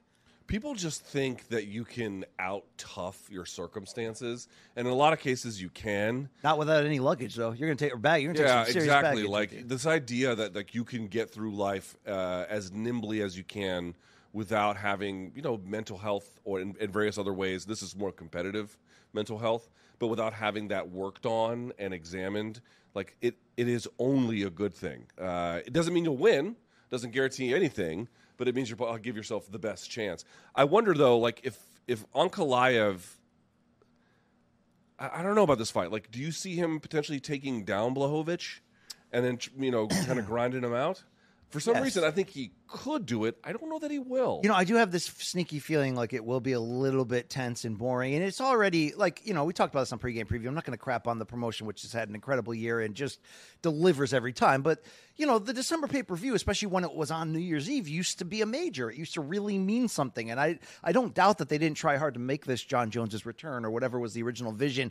And then you get the bad luck of the rematch of the fight of the year that we all want to see falling apart. But like, even with Patty there, this card is incredibly unsexy. And yeah, the main event is probably more than likely going to play out unsexy as well, which means more of a technical striking battle from distance, but one that I think Ankalaev will be able to control. And then I think my question is then, will Jan try to shoot just to try to change up the scenario or momentum? Will he end up being at a point where he waits too long to kind of make his move and needs to try that? I don't know. There's a lot of this is certainly it's a great fight on paper. It really is. I mean, hardcore fans, you know what you're getting. It's an interesting, contrasting fight, but I don't love Jan's chances here. Beyond that, we already know Ankalaev is on fire and the favorite.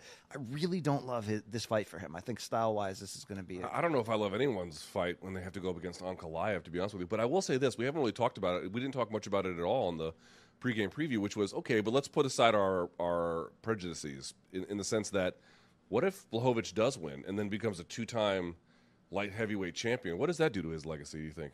Oh, it doubles down and enhances his mental toughness because it's incredibly hard to do when you go out there. I mean, he already had an unlikely run like we talked about, and you give him so much credit for kind of getting out of that bubble of being not a journeyman, but a guy that traded big wins and losses against some of the best names and was a guy that was trying to reach up and get up in the rankings and couldn't. And then suddenly he makes his move. And then he gets beat devastatingly. And I know it wasn't like a one-punch knockout when he got subbed by Teixeira, Glover Teixeira, yeah, that's exactly what his name is. But Luke, at the same time, it was so one-sided that could snuff out your future motivations, especially when you're at that age and you're like, all right, I came as far as I can go. Let me take a couple fun, fights on the way out. I know I offer that sort of, it could go that way a bunch, and you're always like, well, does it ever really go that way? Yeah. Sometimes, Luke, people's careers or motivations fall apart. If he comes back again and beats a guy that he's not favored to, and you already give him credit for the adjustments he made in his one title defense against Adesanya, which I think is a win that will always stand out bright on his career, even with the size difference, that he already did a lot to change whatever reputation or whatever fighter we thought he was. If he does this, it's almost a folk legend, Luke. The Polish legend. Are you really smelling that microphone? Scratching my nose.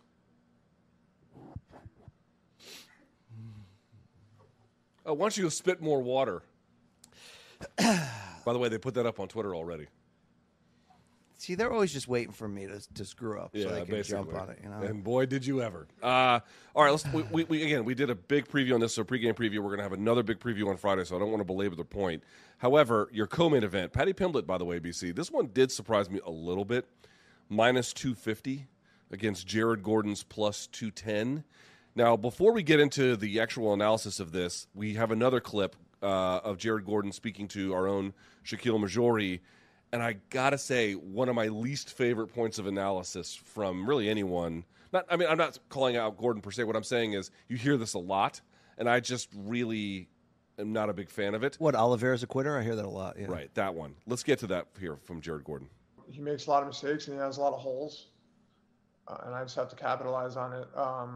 But, he's tricky. He definitely, he throws flying stuff, flying knees, flying arm bars. He swings when he swings in bunches, and with 4-ounce gloves on, anything, one of those could put anyone out. So, but, I know he has some quit in him. He's quitting other fights, and you can't ever unlearn that. That's just something that he's born with. I've never quit. I never will.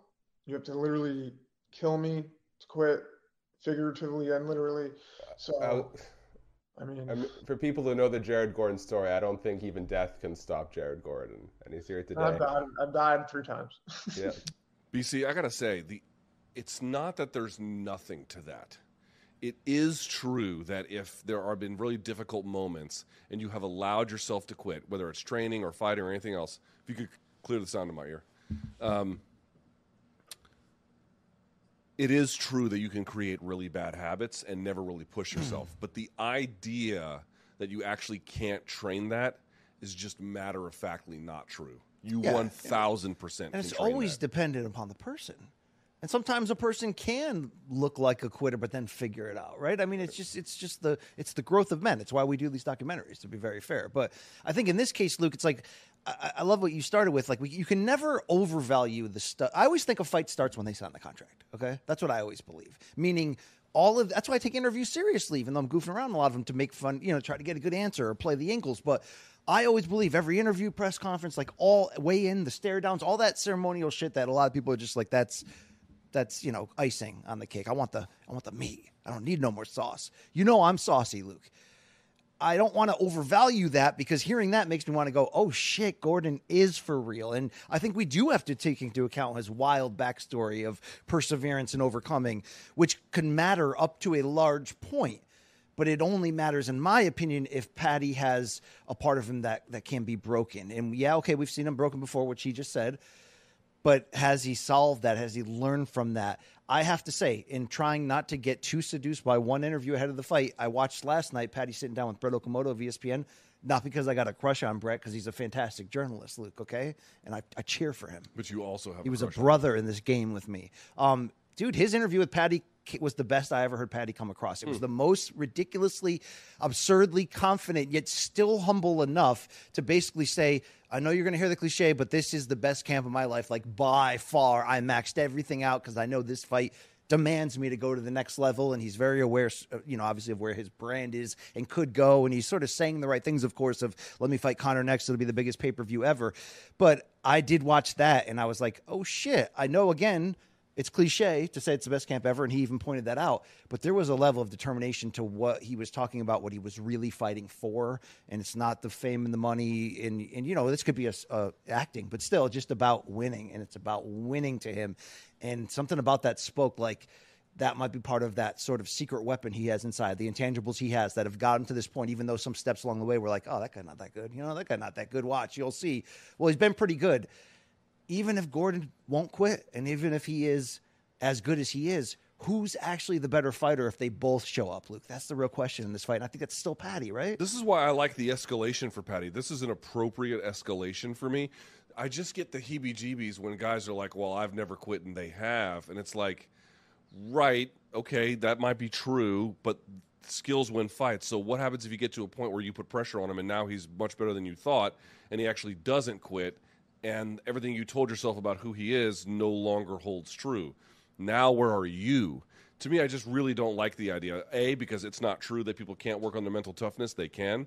And then secondly, you set yourself up for disaster when, like, hey, I really gave it to this dude, and he just is still firing back. What the fuck do I do now? Yeah. On the ground, I mean, here are the losses that Jared Gordon has suffered. Grant Dawson, he got rear naked choked in round 3, but Grant Dawson's a very good grappler, okay, good wrestler as well. Charles Oliveira knocked him out in the round when he was sort of marching into him. And a very early version of him, though. Yeah, that was 2019. Then he had 2 back-to-back losses in 2018 to Diego Ferreira and Joaquim Silva. His wins in the UFC, by contrast, Michel Quinones, Hakron Diaz, Dan Murray, Chris Fishgold, Danny Chavez. This is where it starts getting interesting. Joe Selesky, which was a split, but that's a tough opponent. And then, in his last fight, Leonardo Santos, who was a very good grappler, albeit this fight isn't necessarily the best showcase of it.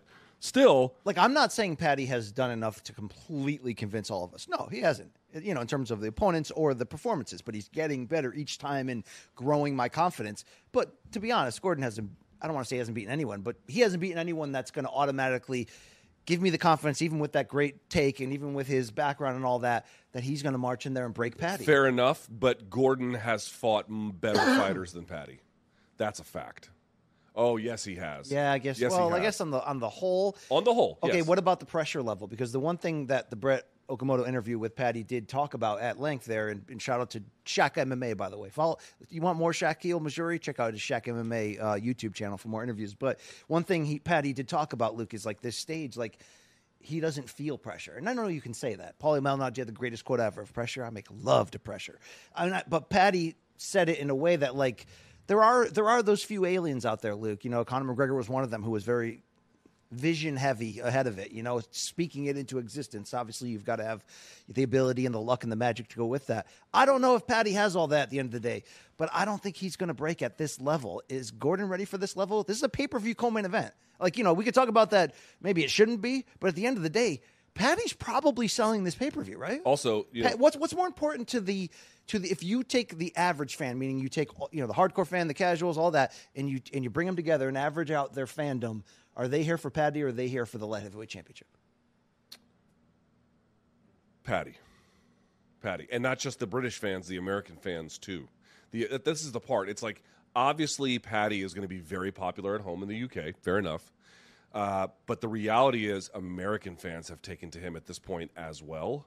And, dude, they're going to be booing Gordon. Like, let me, serious question. Do you expect to hear in that fight USA chants? I got to tell you, I really don't. No, this is Vegas, not Florida. Now, right? Granted, I heard USA chants when Trevor Prangley fought Yuki Kondo even though Trevor Prangley, while a white guy, is from South Africa, and the crowd didn't know that. One of the great moments in MMA fandom that has ever been. So they were just being racist as shit. But in this particular case, not in play because you have two white guys. So not really the dominant factor. But nevertheless, I'm just pointing out, like, Paddy Pimblett is like, I'm not going to say he's transcendentally popular. That's a little bit extreme. But his popularity definitely crosses boundaries in terms of geographic. So that's sort of my question regarding Gordon's makeup. Not that, he might not have it. He's overcome so much in life. But there are levels to this. And Paddy does seem very comfortable when propped up in those two London cards, which weren't pay-per-views but had quasi-pay-per-view feel to it. And he was up in very important fights, the third up from the top. But it was clear he was the featured fighter. What does that do to Gordon, Luke? Because you can talk yourself into, I'm the spoiler, I'm the villain, I'm coming in here to take what's mine. And then you get out there, dude, and Las Vegas is going to feel like the brightest, biggest stage possible because, Luke, it is. Dude, this is the big leagues of MMA. It is the big leagues. It'll be interesting to see. I don't really know the full answer yet. Again, we're going to do X's and O's on Friday, but it is for sure in that sense, in that the very way you're describing it, Paddy will have hometown advantage, so to speak. Yeah. Right? Big lights, big crowd, big stage, all eyes are on you. How do you react? Well, Paddy, we've seen, reacts really well. Really well. He rises to the occasion. Actually, yes. That's why I think right now, even though nobody wants to overly call him the next Conor McGregor and give that sort of stamp on his potential, his ability to rise in the moment has been what's gotten him over the bump. Remember that first UFC fight? We thought he was going to get knocked out. Dude, he was taking big shots, and he sort of found a way to eat them, make the adjustment, and get it. He's got that certain, able to swim in the deep end and figure it out mentality. Obviously, there's a limit on the level of opponent you can get away with that on. But watching Conor, for example, which is why this comparison makes sense, try to continually dare to extend that limit to one punch on Aldo, who would have thought, right? That was fun to see him get there. Yes, this is the right escalation, but no, Luke, I do not believe this is the trap. This is not the trap. Luke, this ain't the trap. All right, BC, in the interest of time, let's move along here. This is a big change. So initially, Santiago Ponzinibbio was set to face Robbie Lawler. Lawler is out. In his place is now Alex Moreno out of Fortis MMA. He bangs. He does bang. Alex Moreno is on a 4-fight win streak. Now, he did lose to Anthony Pettis back in 2020, in January of 2020, but since then, he beat Donald Cerrone, David Zawada, Mickey Gall, and then a good guy out of the D.C. area, Matt Semmelsberger. It was a bit of a tough fight, but he got it done. Here he takes on Ponzinibbio. So Ponzinibbio has to take on an opponent who he did not really prepare for. Moreno is, in the broader sense, not highly dissimilar from Robbie Lawler. Didn't he dismember Cerrone, Moreno? Isn't that his big Yes, but, that was a really everybody was doing it. I get it, but... But yes, he did. Now, in the case of Ponzinibbio, he did have the win against Miguel Baeza in 2021, but since then, lost a split decision to Jeff Neal and lost a split decision to Michel Pereira. BC, if Ponzinibbio had to fight Moreno and he had like a 12-week camp, I'd probably be very comfortable picking Ponzinibbio. Absolutely. In this case, it's a little bit tricky. Wild card, right? Yeah. Especially if Moreno comes out looking at this as like nothing to lose, house money. Like Luke, when they snapped the football and it was clear that somebody was on the defense was like offside, so it's like a free play, and you're like, dude, throw it fucking deep, throw it straight up in the air, right? This might be one of those fights for Moreno. Just go after it, dude. Just let that shit fly, and if you connect, you make an advancement here. The pressure's on Ponzinibbio. It's not on Moreno. All right. Very good. I'm just slinging truth at you. Just slinging truth arrows. Like Indiana Jones's whip. I'd be lying if I said, and by the way, it'll be at a catch weight of 180, I believe, because of the late change. So take that for what it's worth. Darren Till taking on Dricus du Plessis. Dude, this is serious time for Darren Till. It's serious. By the way, he is the betting, not by much, but he is the betting underdog in this fight. Can you believe it? No, yeah, I can believe it. Yeah, I can believe it too, actually. Because since getting that close win over Stephen Thompson to get the title shot, it's been what? What is he, 1-5? Let me double check. With a split decision win?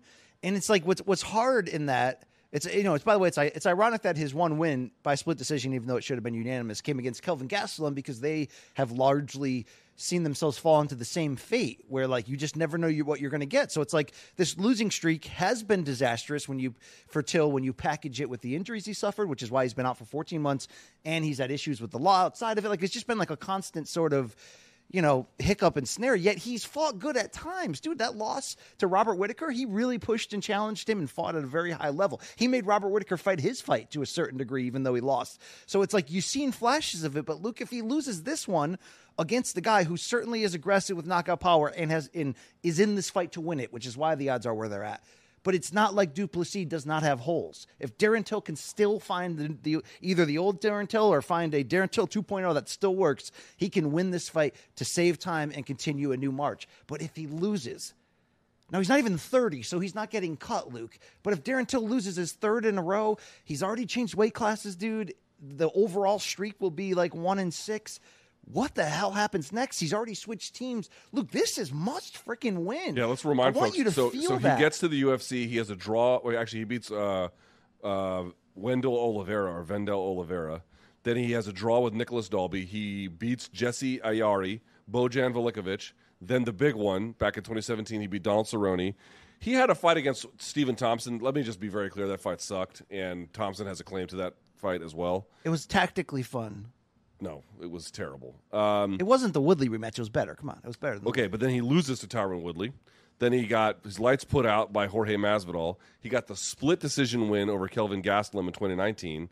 Then he had the sort of like moral victory-ish kind of territory with Robert Whittaker, but he loses that one via unanimous. And then he got choked out by Derek Brunson. That's the bad one, dude. In That's 2021. This is his only fight in 2022, by the way. So in addition to the losing streak, we don't talk enough about this because of the injuries and everything else. He has not been active. He was supposed to fight somebody last fall, and he got hurt. Here are the fights that have fallen through. He was supposed to have a Robert Whittaker fight that fell through, a Jack Hermanson fight that fell through. Now, obviously, he fought Robert Whittaker after the fact, but Vittori fell through, and then one of the originally scheduled Brunson fights fell through, and they made it happen a little bit later. So, look, as big of a fight as this is for Dricus du Plessis, and it absolutely is for him to continue this momentum. And look, a good-looking guy, he comes out and throws bombs. I mean, there's a future for this guy if he keeps winning.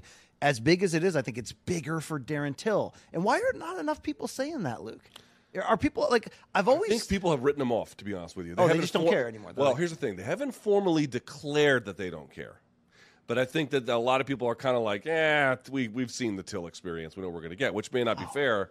But I get the sense that we're up against that. Now, we have a lot of time to go through here. Fighting for Liverpool here? Is he fighting to win? Is he Liverpool-ish? Oh, yeah. Yeah, so he's trying to win time. Liverpool back. Patty took it from him, right? Dude, that Scouse accent is very unique. So, you know what's interesting about the Scouse accent? If a word ends in the letter K, they grind it. So like cake has E on the end, but the K is the last sound, so it's cake. Cake. Yeah, it sounds like they're doing fencing while they're talking. That's what it sounds like, right? There's always like these weird sort of noises, like somebody hit the cymbal, like shh, and you're like. And then they have weird like words, like they call like food scran.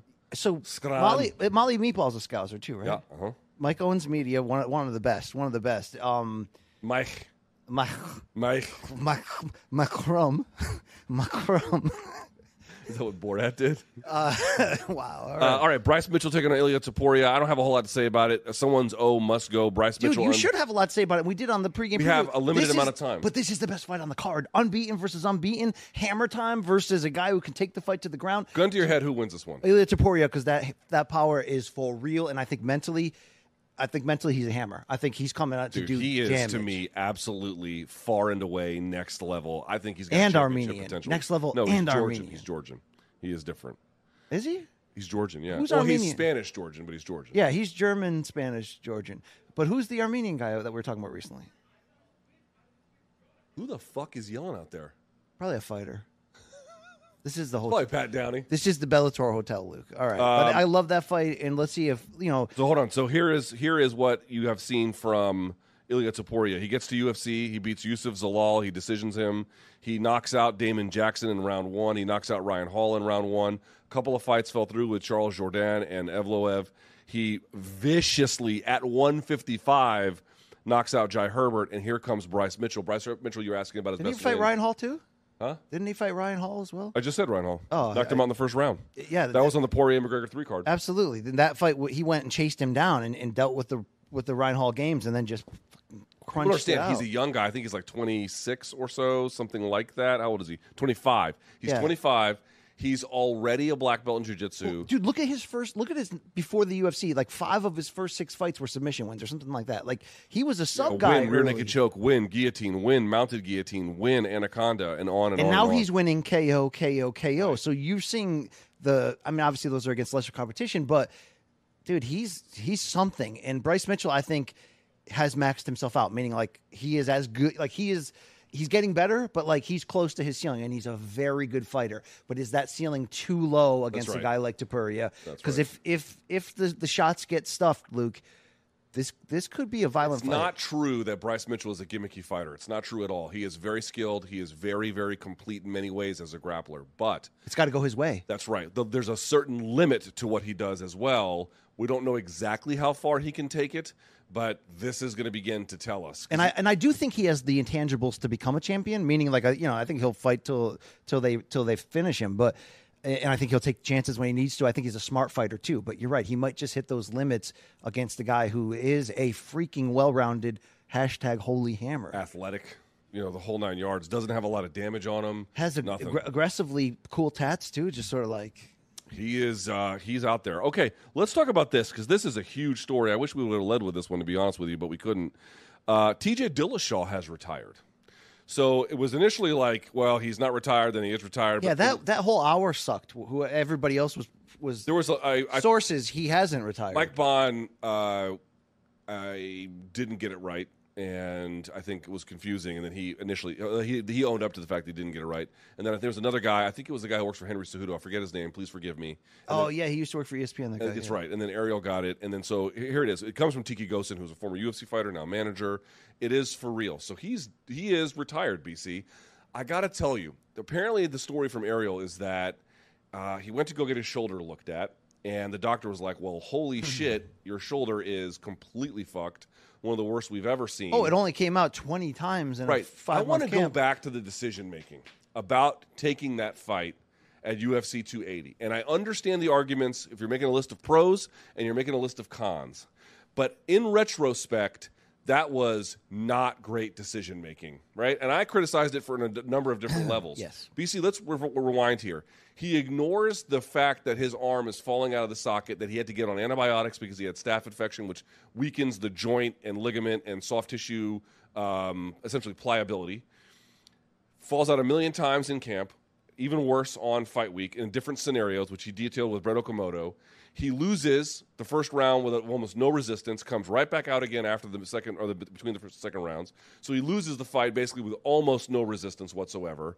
Then goes to the doctor, and the doctor's like, you probably are never going to fight again, or if you do, it'll be a long time from now, and it's going to require extensive surgery and rehabilitation. It was not smart to fight that fight. It was a bad call. Of course it was, and it's a bad call in the same sense that we talked about for people that are buying the pay-per-view and you're getting an obvious injured guy. They want to see this title fight that matters, or the people that are betting as well and not knowing of the injury. It's all messy and gray, but I think he must have came to a crossroads during his training camp after maybe the first time he re-aggravated or whatever, where he was just sort of like, oh shit, where it was, I'm never getting back here. Luke, at his age, he kind of held the division up after beating Sandhagen for, so he could recover, and they gave him that respect and kind of waited on him to a degree and gave him his shot. He's not getting that shot again, and he knows it, mixed with the ultra uber competitiveness that you have to almost save him from himself. No difference than Francis Ngannou, who we praised. He was able to pull it together. Okay, no difference in that aspect. I'm saying of the fuel that gets him there. I think Francis showed better judgment overall than based on different factors. But no, I don't like that TJ took the fight. But given his uber competitive nature, which is leading, that's that's leading his thought process, right? Right. Well, now the bill is due on the other side. The key was, Luke, he was never going to get that shot again. So knowing that, right, he was never going to get that shot again. He knew when he aggravated it that not only with the time it would take to recover, add in how serious of an injury, he already held the division for a year, and his age, dude, he's not getting that shot again. So knowing that, if that was part of his decision-making, are you less mad at him? Meaning where he looked at it and I'm not mad at him at all. I don't have feelings in that way. Am I critical of the choice? No, it doesn't. Because what ended up happening was, okay, I'm never going to get back here again.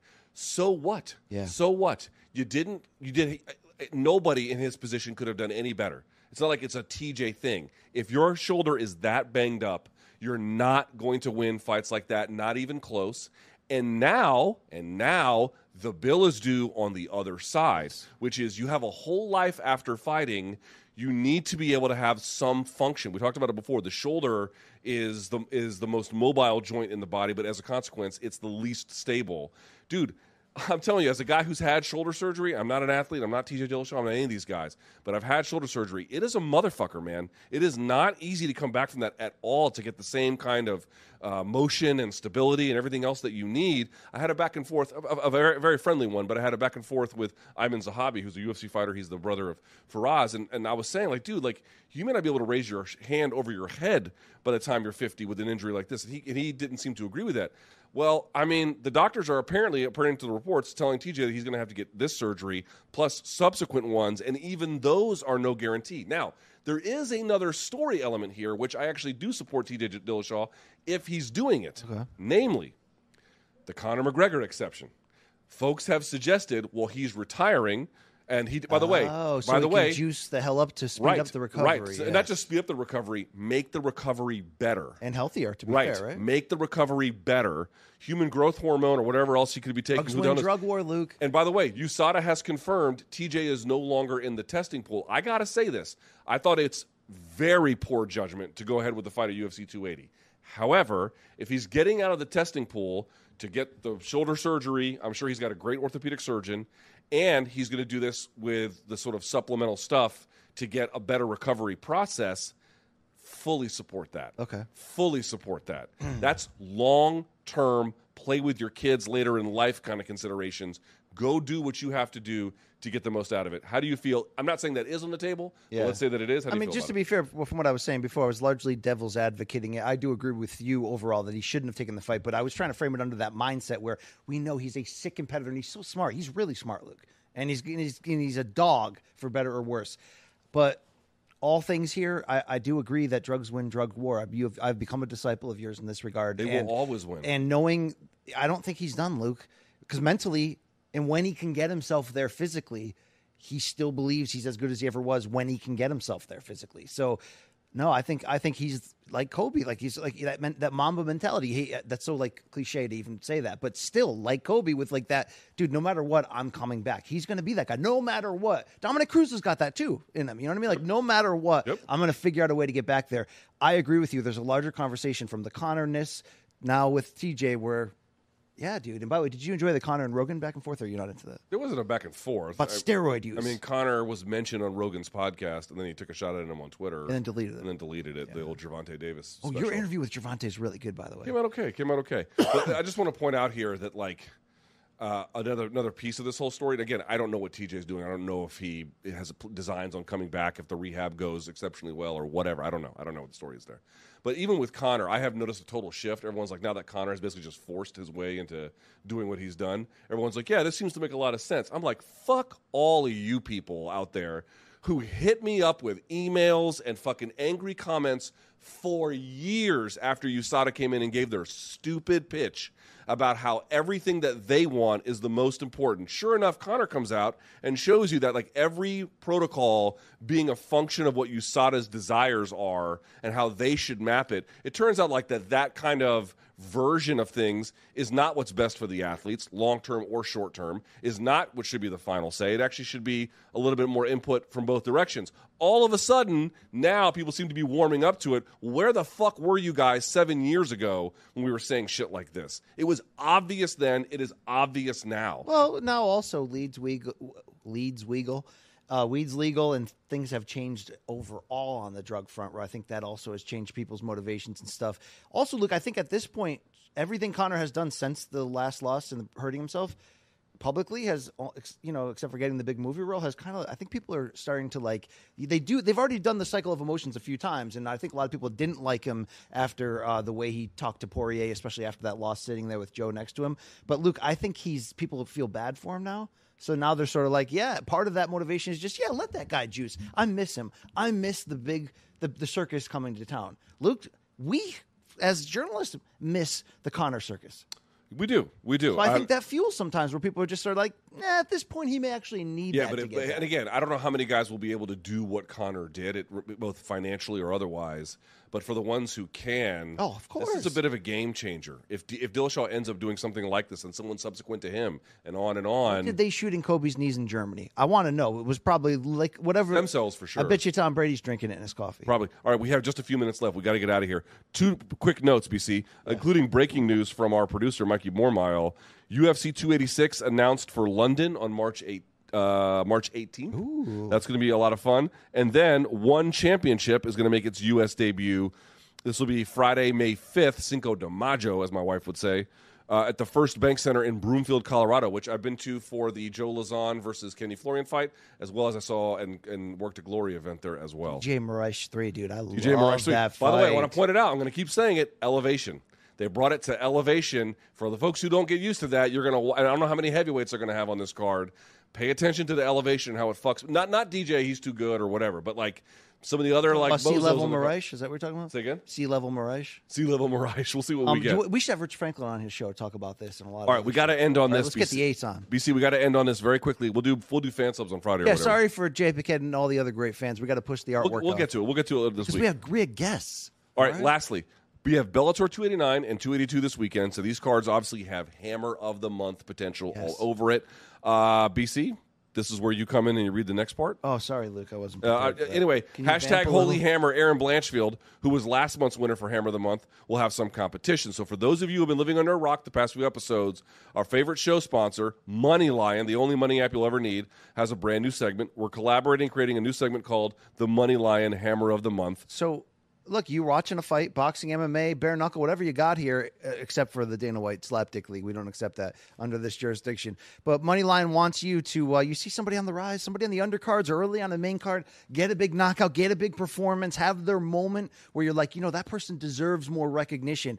Hashtag Holy Hammer, hashtag Hammer of the Month, at Moneylion on Twitter, at Moneylion Inc. on Instagram. Let your voice be heard. We're going to take these suggestions in. We're all going to vote on it. Aaron Blanchfield is the inaugural, and we want her to accept it in our New Jersey studio. We certainly do. Hopefully we'll make that happen. And again, as you indicated, you can go to at Moneylion on Twitter, use the hashtag Hammer of the Month, or at Moneylion Inc. on Instagram, same thing, hashtag Hammer of the Month. For more information, you can go to moneylion.com/Morning Combat. Yeah, they find out how to money from people that money a lot. Money's a verb now. Yeah, it is. All right, we're going to skip those fan subs, but just to close, we're here in Connecticut, Luke. Bellator 289, which goes down Friday night, 9 p.m. Eastern, main card start on Showtime from the Mohegan Sun. We're going to have some big name fighters coming in here for some bonus interviews. People should be on the lookout for them soon. That's right. We're going to be spending the next few hours talking to them, so we're going to have a lot of content coming your way. Thank you to Josh Thompson. I saw the Josh Thompson thing was great, actually. It was civil. Dude, he came right in and was just like, "What's up, dude? How you been?" And it was like, "Okay, we're playing this game," and I loved it. Listen, he's amenable to constructive criticism, I think. Yeah. Right? I enjoyed his company. And then you water jizzed with your mouth, and it was There's great. some weird things happen on today's show, but the Weighing In podcast guys, the Bellator broadcasters, I got love for them, okay? So you can follow us there, as you see, on social. You can go to Showtime.com if you don't have it already. Showtime.com, 30-day free trial. If you like it, you can keep it. If not, you can bounce. For these sweet jackets. Yeah, do I look like fat like Homer Simpson, or am I looking good? No, right you're now? looking like Mr. Plow for sure. Yeah, definitely got those vibes. You can go to get the bomber jacket, morningcombat.store. By the way, you don't believe me, you don't believe BC, ask Ralphie Stotts. Every interview, he's wearing one of these fucking I brought things. a hat for him. Oh, you did? Yeah. Okay, great. But it doesn't fit me because I got a big. All right, I got a and large then melon. morningcombat@gmail.com for fan subs and for Dead Wrong, which we will get to a little bit later, of course, this week. All right, that is it for today's show. So for Malka, for Showtime, for the boys at the Weighing In podcast, BC, LT, MK, thank you guys so much for watching. Until next time. Oh, one more thing. Until next time. Thursday night of this week, tomorrow night, World MMA Awards from Las Vegas. Unfortunately, we cannot be there this year, but we're up for Best MMA Programming. Fingers crossed for the second straight year. Not feeling very confident this time. Of course, in fairness, I wasn't feeling confident last time either. I don't know what to feel this time. I'm excited, though. And Aaron Bronstedter's up for MMA Journalist of the Year. So thank you for all people who voted. We wish him well. Thank you, fans. There it is. All right. Until next time, may all of your gains be loyal.